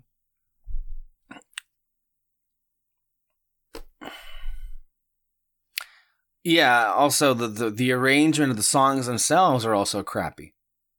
Like there's like this, I don't know, strange choices where certain notes are not in key. There's obvious auto-tune. Even good God. It's just the whole thing is just like it's an interesting like case study, right? Cuz like literally nothing in this movie went well. It's a brilliant autopsy. Yeah. It's like, what killed this man? And then you find out it was everything. He simultaneously got every disease and stabbed and shot and ran over. That's what this film is. Yeah. It's like, what killed this film? And it's incredible how like because it was a remake of a beloved film, this movie got such a pass. And then we all just moved on. That's what happens. I noticed that with Disney. They get a pass, and then everyone just collectively ignores it. There's no like retrospective on like, hey, those like past 5 live action Disney remakes you all went to go see and were screaming your head over? You all maybe want to take a second and think like, man, they all kind of sucked. Like, Should there be some sort of reckoning here? Like, what they... No? Okay, whatever. It's weird. No one wants to talk about it? Alright. Because you look at the Star Wars, you get a bad film. Oh my god. They won't stop talking about it. No. And then, but Lion King is like, again, uniquely bad.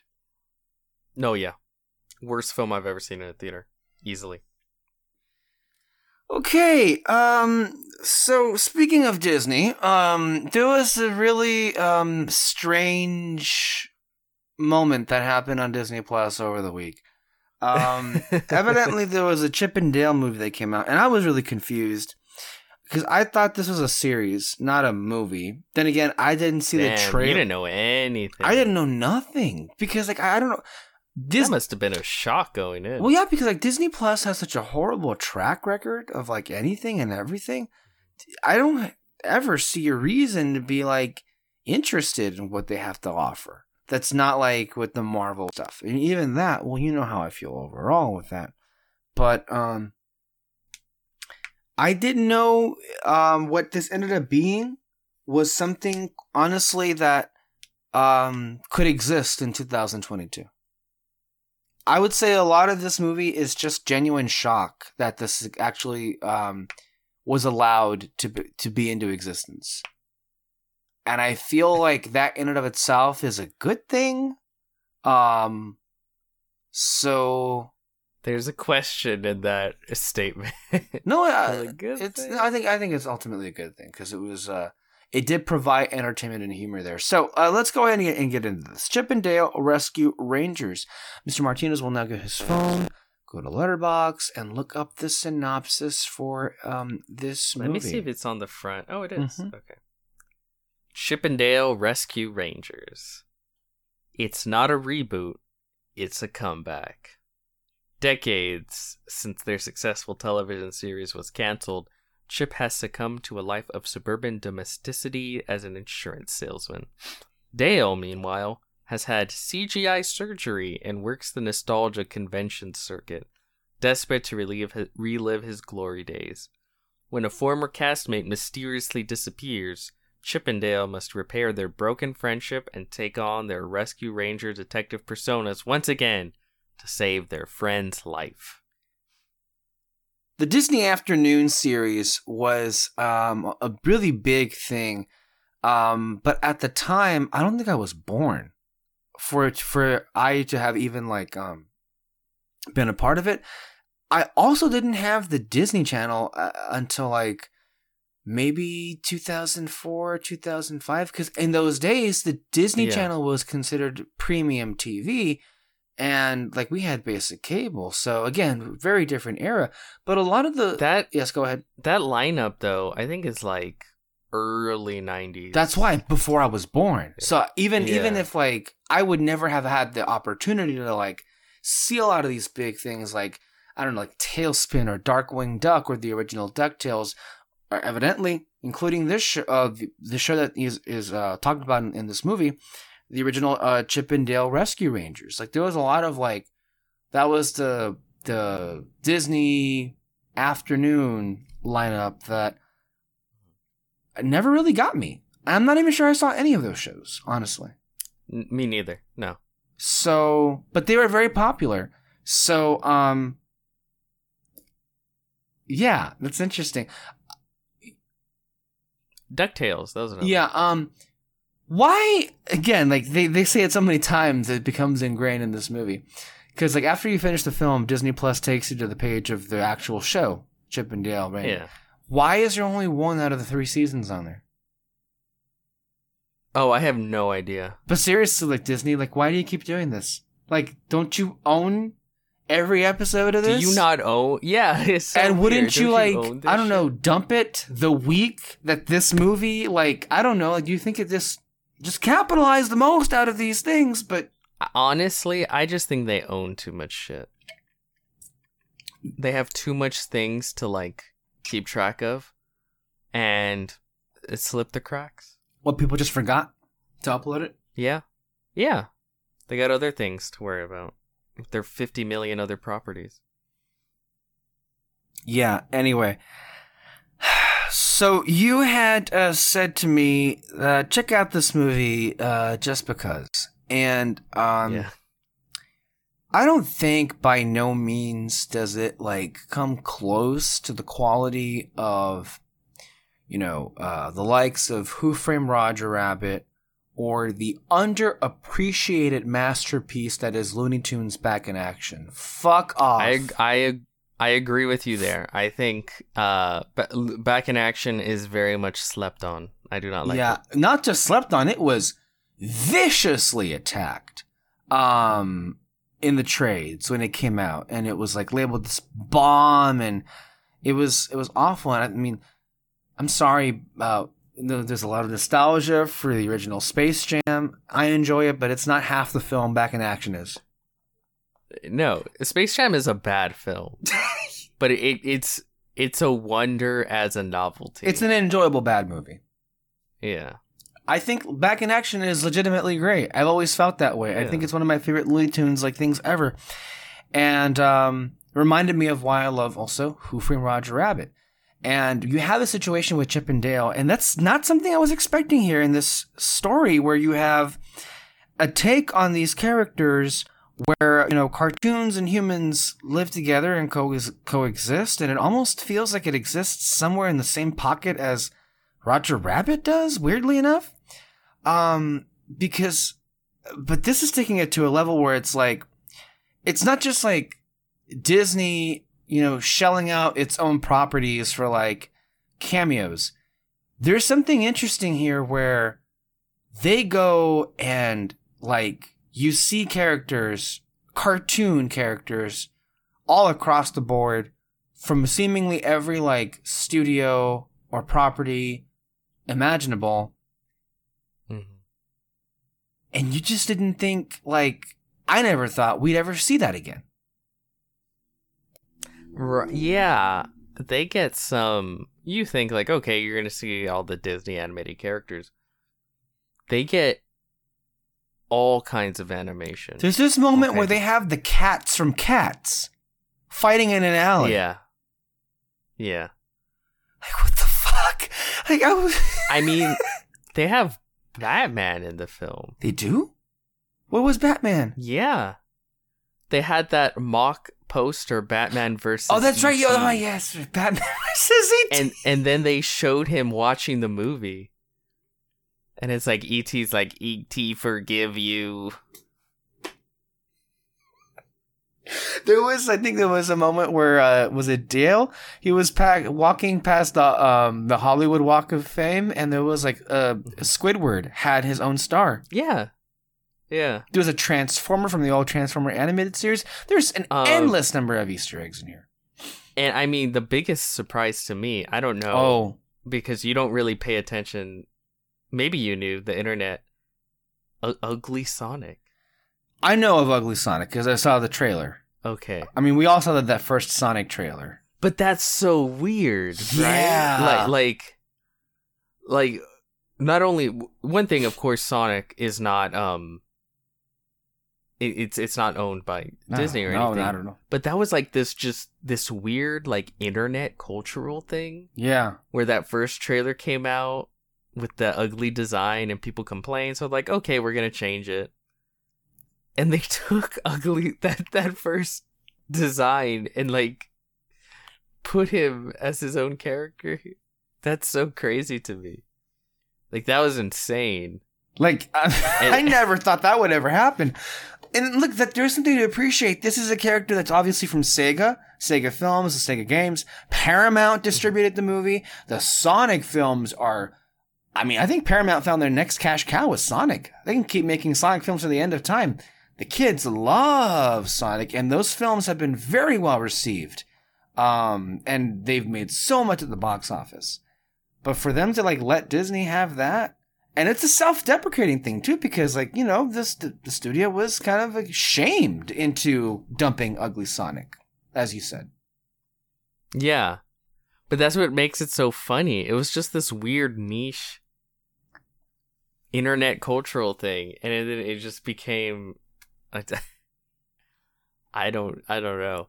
Well, there's even that gag with like Joe Rogan's henchman character, where he sees You mean Seth Pumbaa. Rogen, not Seth Joe Rogen. Rogan. That's Not Joe Rogan. No, sorry, different Rogan. Pumbaa, and I thought like, okay, that's the extent of the joke, obviously. But then they pull in his character Mantis from Kung Fu Panda, yeah. and the blob from Monsters vs. Aliens. That's so weird, man. And I was like, whoa, okay. That was not on my bingo card. Yeah.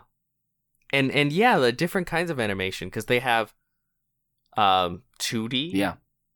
They have 3D. They have claymation. There's Muppets in here too. They have like different kinds of CG. Yeah, they have Muppets. One of the cops was just a sock puppet that just like came over. Like they went through like every kind of animation you can think of, and they put it in there. So I was like, oh, wow, okay. Well, it was worth watching just to see the different places it was willing to go. And it is nice to have like a property in this day and age where every studio is at war with each other and like hogging their IP. There was a time, that's how Roger Rabbit was, able to be made, where studios would like no problem share their IP.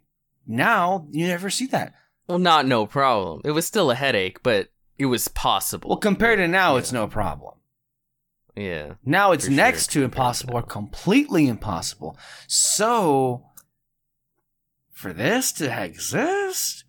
And then I think to me, what was an even bigger shock was that Disney allowed these people, these evil geniuses here behind this movie, they allowed them to take what is perhaps one of the most synonymous characters in the pantheon of Disney. Like, you talk about Peter Pan. Peter Pan in many ways is part of the face of what Disney is and what has always been.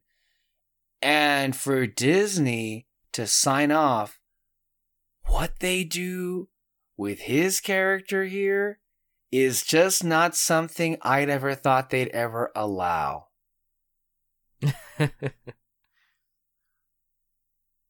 I couldn't believe it. It's like, whoa. How did this get past them? How did this get made? But I mean, there's quite a few things. Yeah. It's one thing. It's like one thing that the way they portray like stuff outside of Disney. But then the way they portray stuff inside of Disney, like you said with Peter Pan, it's like, I'm surprised. Yeah, there wasn't a Disney executive that's like ran in. It's like, we're not gonna allow them to do this shit. Like, I mean, what they do to Flounder. Oh my god, that was. And then also, I don't know if you caught it, but like there was a scene where Chip and Dale go to what is basically the black market, and it's like called Main Street. Which, if you're a Disney fan, you think Main Street USA from Disneyland. I mean, it literally was Disneyland. Main Street. It was meant to evoke that.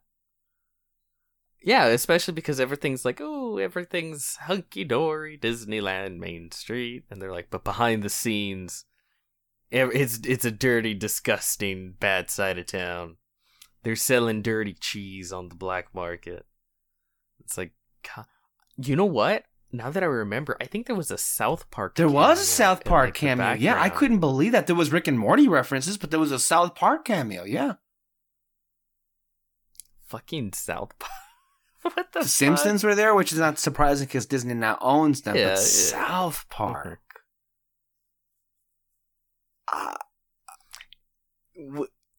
What's crazy is more than other studios signing off, because that is crazy. Disney even allowing, like, these, like, signing off on them to appear in the first place, right? Because you look at Roger Rabbit, of course Disney's going to want Bugs Bunny in their movie. Of course they're going to want Daffy Duck or Betty Boop, you know? no Disney executives like, yeah, put Randy from South Park in the fucking. No, they're the ones going like, I don't know about this. Yeah, I mean,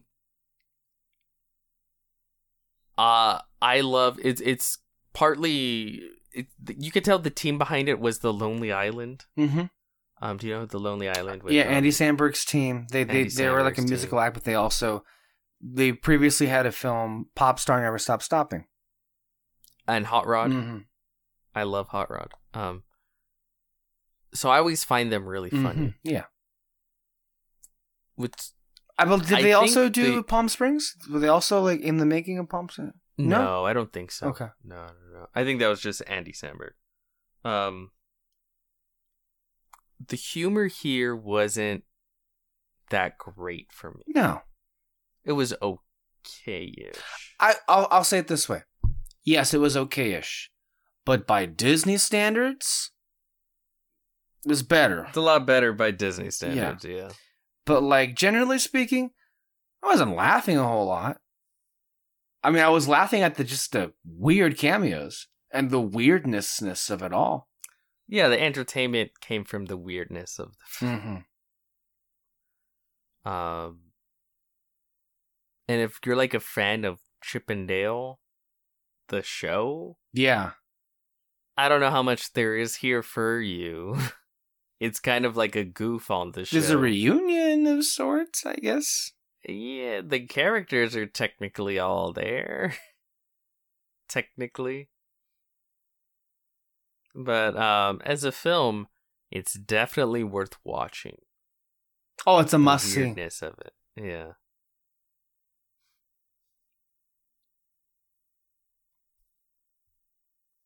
So, okay. Yeah. That's kind of where we are. Okay, next we've got Men. Oh, I should bring it up. Men, manly men. Men, manly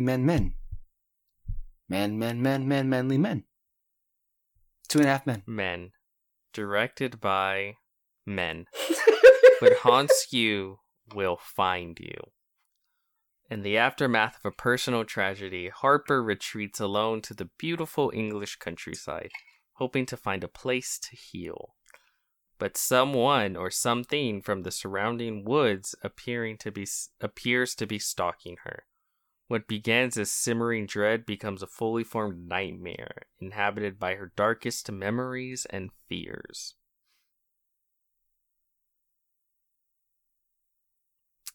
So yeah, Men.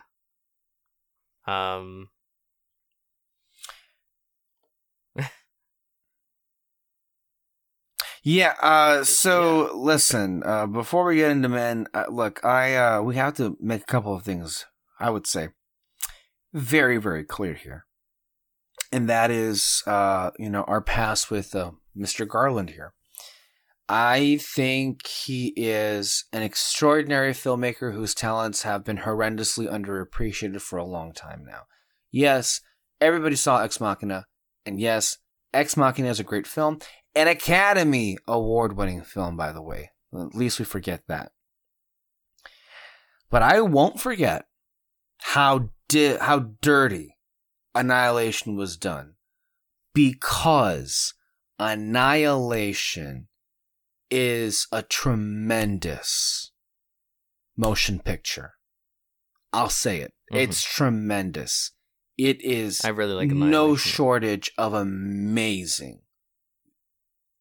And no one saw it, and no one cared, and no one talks about it. But from those two films, very clearly, is far beyond just a capable director, but one that is seemingly very adept at many skills that have come together to build a style of sorts.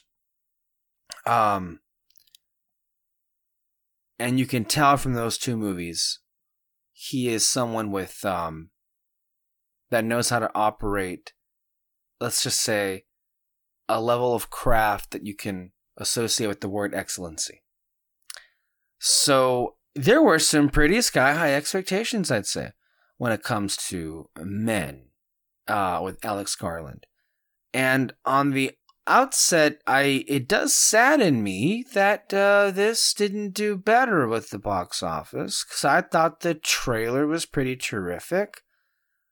I hope people weren't scared off by from general audience perspective, calling this movie Men may seem weird and confusing. I don't know what it is, but it's a horror movie. I think that would have been enough to draw people's attention, but apparently it wasn't. So there is. I do want to say that basically what I've been saying. I have a tweet here from Jacob Hall regarding Men. The what it's about is not as interesting as the how it's about. Few filmmakers build a visual and oral descent into the primal quite like Alex Garland, and we're lucky to have him.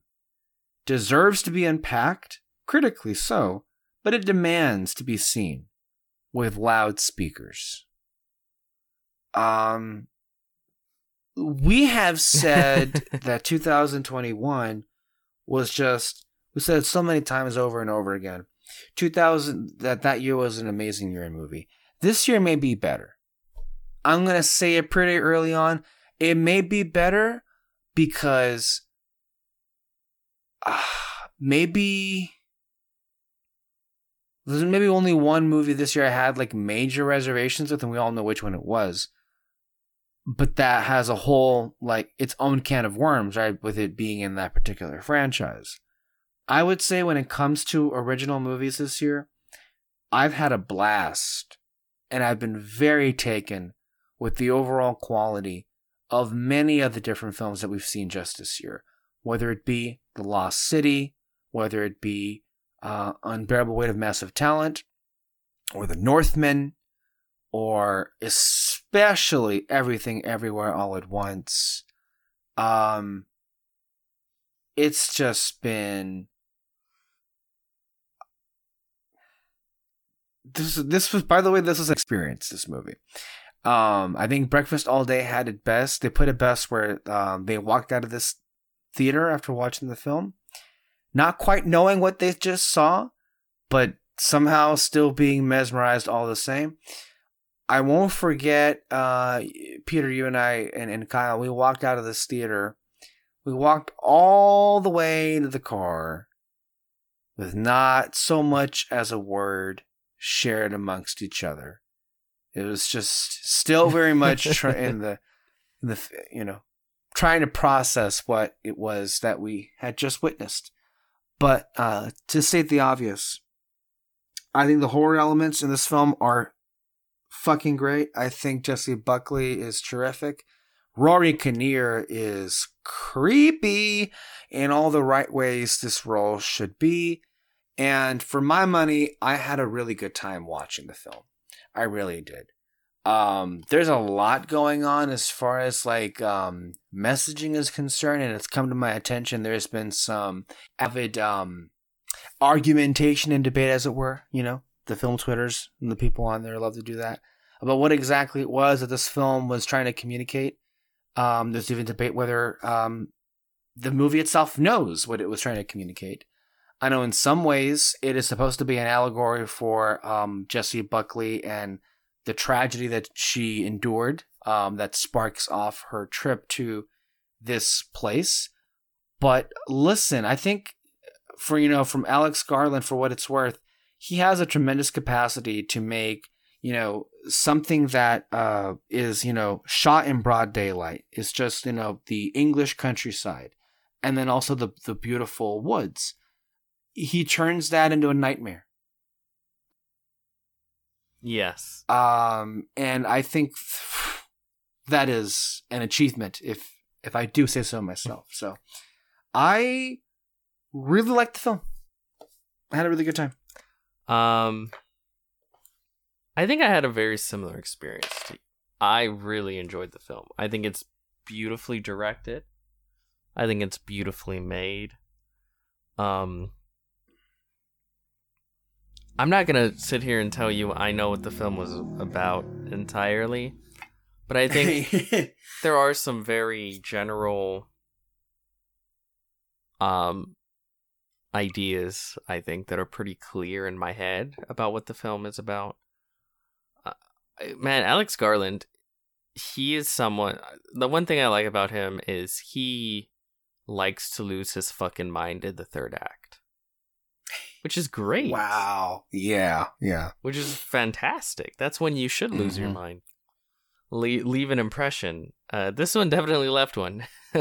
Oh, yeah. There's some imagery, shall we say, here that I don't think I'll ever forget. Would have been perfect for Mother's Day. Yeah, it's... And also, I don't know if this is said very often, he always has fantastic scores. Oh, yeah. I feel like the music and the accompanying mood that is set by his films are always really good. This one here. This is I think it evokes a sense of being blown away, particularly in Annihilation. Yes. But yeah, the performances are great. Jessie Buckley, that's the main woman. She's a fantastic actress. Yeah, we saw her earlier this year in Lost Daughter. Yeah, she's really, really good. Yeah. Yeah, as a whole, how I entirely feel about it, I don't know. But as a movie experience, it was really good. And again, it is that thing of like, I'm glad I can still go to the movie theaters and have an experience and be shocked and leave going like, I don't know entirely what I saw. It's becoming rarer and rarer. I mean, I felt that when we saw Annihilation. I remember my review being like, I'm just glad I was able to see this movie in a theater. And it's not like things have gotten better since then. Although Men is a much more traditional horror movie. So I was like, well, okay, you know. But yeah, I had a good time with it. I was never bored. Really well made. And yeah, these are the kind of horror / sci-fi I want to see. Yeah, I agree with you. I mean, just the idea, right? Like, this is, you see it in the trailer, so, not necessarily giving anything away, but just so you are aware, we may go into some spoiler territory here. But from the trailer, you have Rory Kinnear, who seemingly is, like, playing every man in the town. I would assume henceforth the name of the film, Men. And then Jessie Buckley, our main character here, is just seemingly unaware of the fact that every man in the town looks exactly the same. And so, yeah. And he also, Garland, I should say, wow, like, he's really good at building suspense, isn't he? And you getting you all anxious, just like, okay, what's next? He doesn't rush to it. He takes his time. But as you say, he completely just like unleashes himself, if you will, in that third act. But I'll also say that with this one, it did take a good bit of time for some of the what I would associate to be horror movie red flags. Not like red flag is like, oh no, this may not be a good experience for me as a viewer.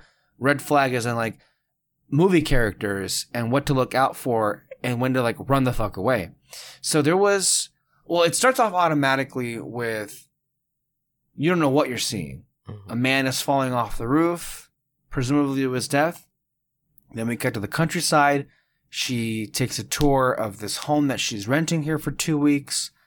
And then, yeah, it's just, and it's a very like charming, wonderful, film. It's enjoyable. And then the first thing I think that just throws us off, and I remember just like, those like gasps, I think, just like, wait, what did we all just see?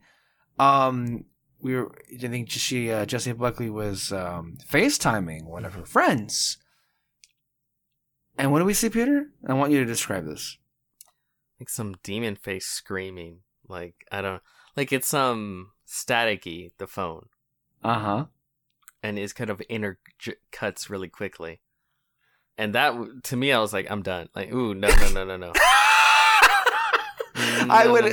The minute I see that, hang up, get in the car, and drive as fast as you can. Yeah.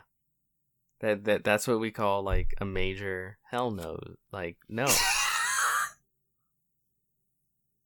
That was bad. Mm-hmm. I mean, it was great in the moment that it came, but just like that shit was like, oh fuck.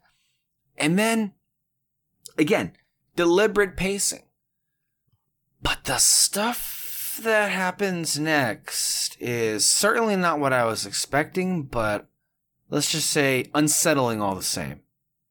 Which is when she goes on a wonderful walk in the woods, though she may not have been the wisest decision to go off on her own. Let's just say that. Because she happens to stumble upon what seems like to be this abandoned railway station. And she happens to, for whatever reason, lurk inside the darkness of it. And again, as much as you said that like a lot of the scores that accompany Garland's films are great, I feel the same can be said for the sound design. Oh, yeah. Because what the sounds that she makes in this tunnel, railway tunnel, if you will, and you think you would know it if you saw the trailer, like, if you hear that sound now, you'll remember where that sound came from. And that's from Men, and that's from here. But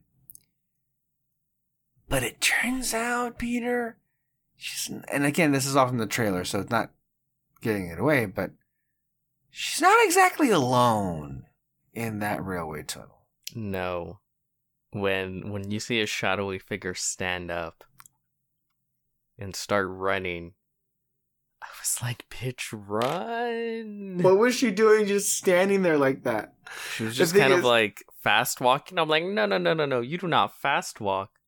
You sprint. You describing that moment, just, I'm not even kidding. There's like chills going down my spine right now because of how fucking scary that sounds like. This shadowy figure from across the way gets up. You see him get up.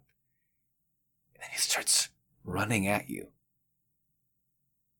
That's like heart racing stuff right there. Yeah. Run! What are you doing? Get the fuck out of there. Oh my god. And yeah, the horror stuff. Well, okay, I wanted to say it starts off very traditional. Tame? Yeah, sure, yeah. But that's kind of not true, because one of the first things you noticed is all the men in the town are played by the same actor. Mm-hmm. Rory Kinnear here. Mm-hmm. So obviously there's something, I don't want to say supernatural, but just a miss, off kilter, non-traditional in its horror. There's something not right here. Yeah. But it's not really until you get to the end of the second act that stuff starts to become like, is this even real? Is this all just sort of meant to be taken as symbolic? Yeah. What's going on here? Because there's no clear, like, it's this, or that. No, that third act is insane. Yeah. I mean, before we even get to that, but I mean, what did you make of, what did you think this was going to be before we got to the third act? Because at first it seemed like it was going to be a stalker. And this is pretty, like, again, effectively done. She's running away from the shadowy figure. She goes all the way to the other end of this railway. She climbs up, and then this is pretty creepy too. She seems to stumble upon an abandoned camp / village, and there's like some pretty dark things that you feel in the air. And then she happens to get out of the woods and onto the field, and she's basically like scot-free. She doesn't see or hear anything. And then she turns around, she takes a picture, and what's standing there, Peter? Penis. Yeah. I love the reveal of that, because that was like, oh no. And I think it's even like creepier. He's just like standing there and He's just staring. standing there. It's almost like he could have gone to her this whole time, but he's just curious. He wants to see what she does, and it's just like, oh my god. And again, she turns around, doesn't look back, she starts walking away. And it's like, first of all, at this point, he's naked. You know something's wrong. Right? It's not just like some nice guy who wanted to say hi and be like, oh, are you visiting the village? No. This motherfucker is dirty, he's naked, not a good time. And he's chasing you. And he's chasing you. But still, she's kind of, not hauling ass like I would say. Yeah, she just walks away. Just walks away. I would be running, like, and you know what's interesting? It's just like the thought process of all of that. She goes back and she doesn't like tip anybody off about that. Not until it comes back to her. Yeah. I would have told someone. Like anyone. Because that's bad news. I wouldn't want anybody else to stumble upon that. Because you never know. And also, like, yeah, you don't know what's gonna. It's a small village, and he could potentially follow you home. Which, guess what? He did. That was a big thing when they reveal he's like in the like behind her in the house. I was like, oh hell no. And all of that was like really good horror, and I would say relatively straightforward. The point where you realize that like every man is like played by Rory Kinnear. Things get even weirder where like she gets to the church. And then she has the discussion with like the father version of Rory Kinnear. What do you make of that exchange?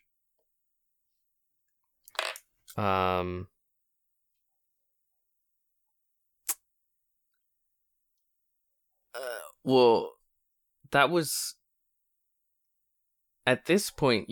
I think in that part of the film, you're starting to sort of see like imagery, you know, where it's like, man, this must mean something. I don't know what it means, but it means something. Mm-hmm. Which of course sets up sort of her interaction with this version of men. And this is like right after the child, correct? Mm-hmm. Yeah. And I mean, if there was any criticism, that CGI could have been better. Yeah, it wasn't the best. Yeah, and I get it's difficult, but that's maybe leave that mask on a little more. But her sort of discussion with the father, that was great acting on both parts. Mm-hmm. This thing of her trying to finally get some stuff off her chest, and initially you really feel like, oh, this guy gets it. He's really piecing through her trauma and stuff. And then when he's like, you know, it must have hurt you to you must feel so guilty for pushing him to do that. Like that to me, it's like the same reaction as, you know, it broke my heart to put that tumor in her head. It's like, what? Like, what did you say?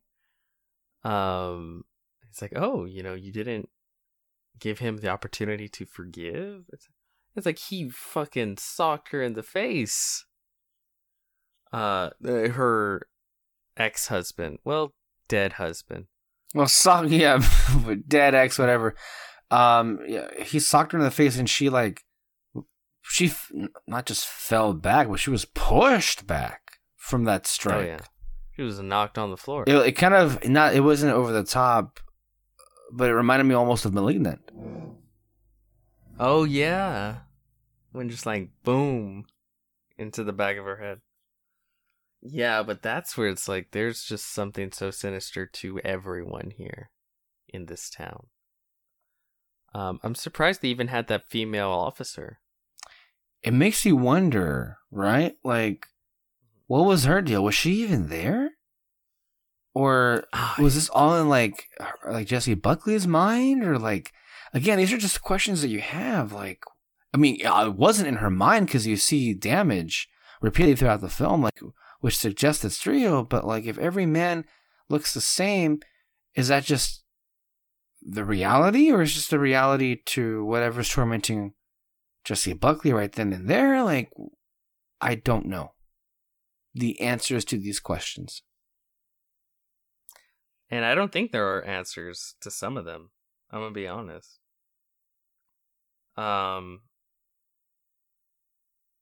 Like the whole was it real thing? Like, what was it? I don't think there's any answer to what it was, right?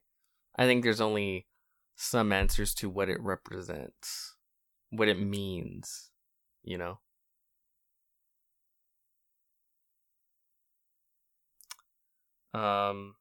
you want to talk about the ending? Let's do it. In the third act, she's getting tormented by the men of the town. Why? They don't say.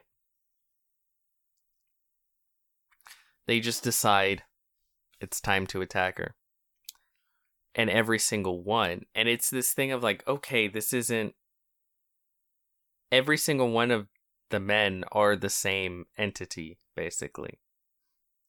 And I mean, you've already seen that visually with them all being played by the same actor, same face. But it's really hit home now as she's attacked individually because each one is the same. And by the end, and they're all attacking her in different ways. By the end, and again, I don't know what this is. I don't know what it means. They start to give birth. One of the men gives birth to another of the men. And that man gives birth to another of the men. And that man gives birth to another of the men. And it's not just... It's very detailed. Like full-on human anatomy detailed these births. And they're no joke, you're watching a man give birth. And it's in all of its detail. It's not as if like, oh, you see, like, oh, that's happening off screen. No, you see all of it. And Alex Garland makes sure you do. He gets that camera in there. Yeah. Takes the phrase a bussy to a whole other level. And the thing is, they're giving birth to full-grown men, not babies, full-grown men. So it kills them. It's this unbelievably disgusting body horror type thing going on. I've never seen it before, but it was pretty incredible visually. I guess that to me, it was pretty incredible visually. And I think comparatively, as far as disgusting is concerned, although I will say maybe this other film I'll bring in here maybe has like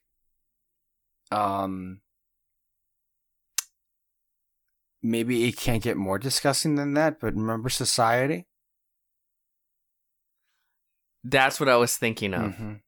As far as like body horror, naked, disgusting nature. Society is still the most disgusting thing I've ever seen. Yeah. As far as like a mainstream film. It gets real fucked up in there. And no CG, it's just writhing and jelly and body and oof. Not great. But here, like, it's up there with just I've seen a lot of horror. You have seen a lot of horror. I haven't seen that. No. And what's so funny is by then, Jessie Buckley, her character, she's kind of fucking done. Yeah, I love her reaction. She's just like, you know what? Fuck this. Yeah, like she's not even like in horror or shock. She's just like, I'm She just walks away. This. Like, yeah. She's just trying to walk away. Because it gets to a point where like, okay, you know what? Why are we here? What? Like, I feel like that's the character. Like in her mind is like, you know what? That's it. I'll wait for you when you're done with this over there. I think I would be too at that point. Like, you know what? Yeah. That's it. And I mean, I guess to me, to me, this is like the most obvious, like, you know, the phrase like all men are the same. Mm-hmm. I feel like that's the most obvious reading you can look into with a lot of that imagery of the sort of weird men, the weird way men are with women are sort of found everywhere. And that's what led to the destruction of her relationship and the end of the life of her husband. And it's something she can't escape, because to escape it would be to escape men, sort of thing. I kind of see that there, because like by the end, when each man is giving birth to the other, and the way she's kind of like, I'm fucking done with this. It's kind of like a fight, right? Like a couple fight, and like one, it's just like, I'm done. Like, I'm trying to walk away. Which is kind of where you start with the movie, where she's trying to get a divorce, and he's like, I'll kill myself. I mean, a divorce, that's terrible, but like, not only are you saying you're going to kill yourself, but it's going to be your fault. Pretty toxic, my dude. Seems like extortion. Yeah. Love me or kill myself. Your choice.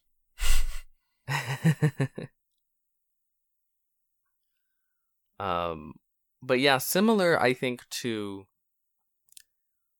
Annihilation, which in the months following Annihilation, there was so many fantastic videos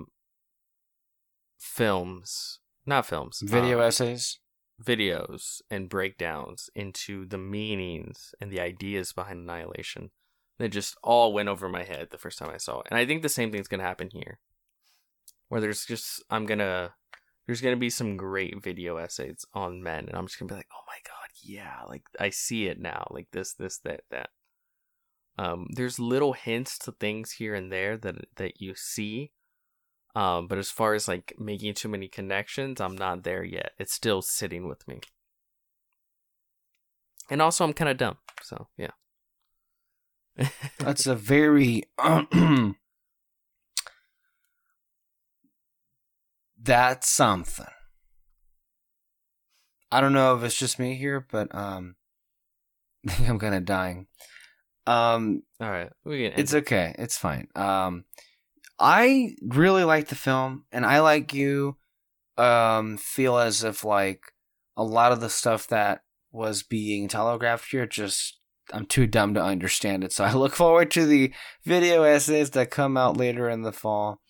or maybe even in the late summer. Who knows? And maybe then it can make it, and dumb it down for the rest of us to see. But genuinely speaking, I'm kind of unbothered by the idea that I'm not like able to understand a lot of what's in the text, because for my money, I really enjoyed it. I really liked the film. It was a new experience. I appreciate them all more and more now. And yeah, that's just kind of where I land with the film. Absolutely worth the watch. I would say so. I agree. Well, with all that being said, we will see all of you next time here on Nerd Spotlight. Bye-bye.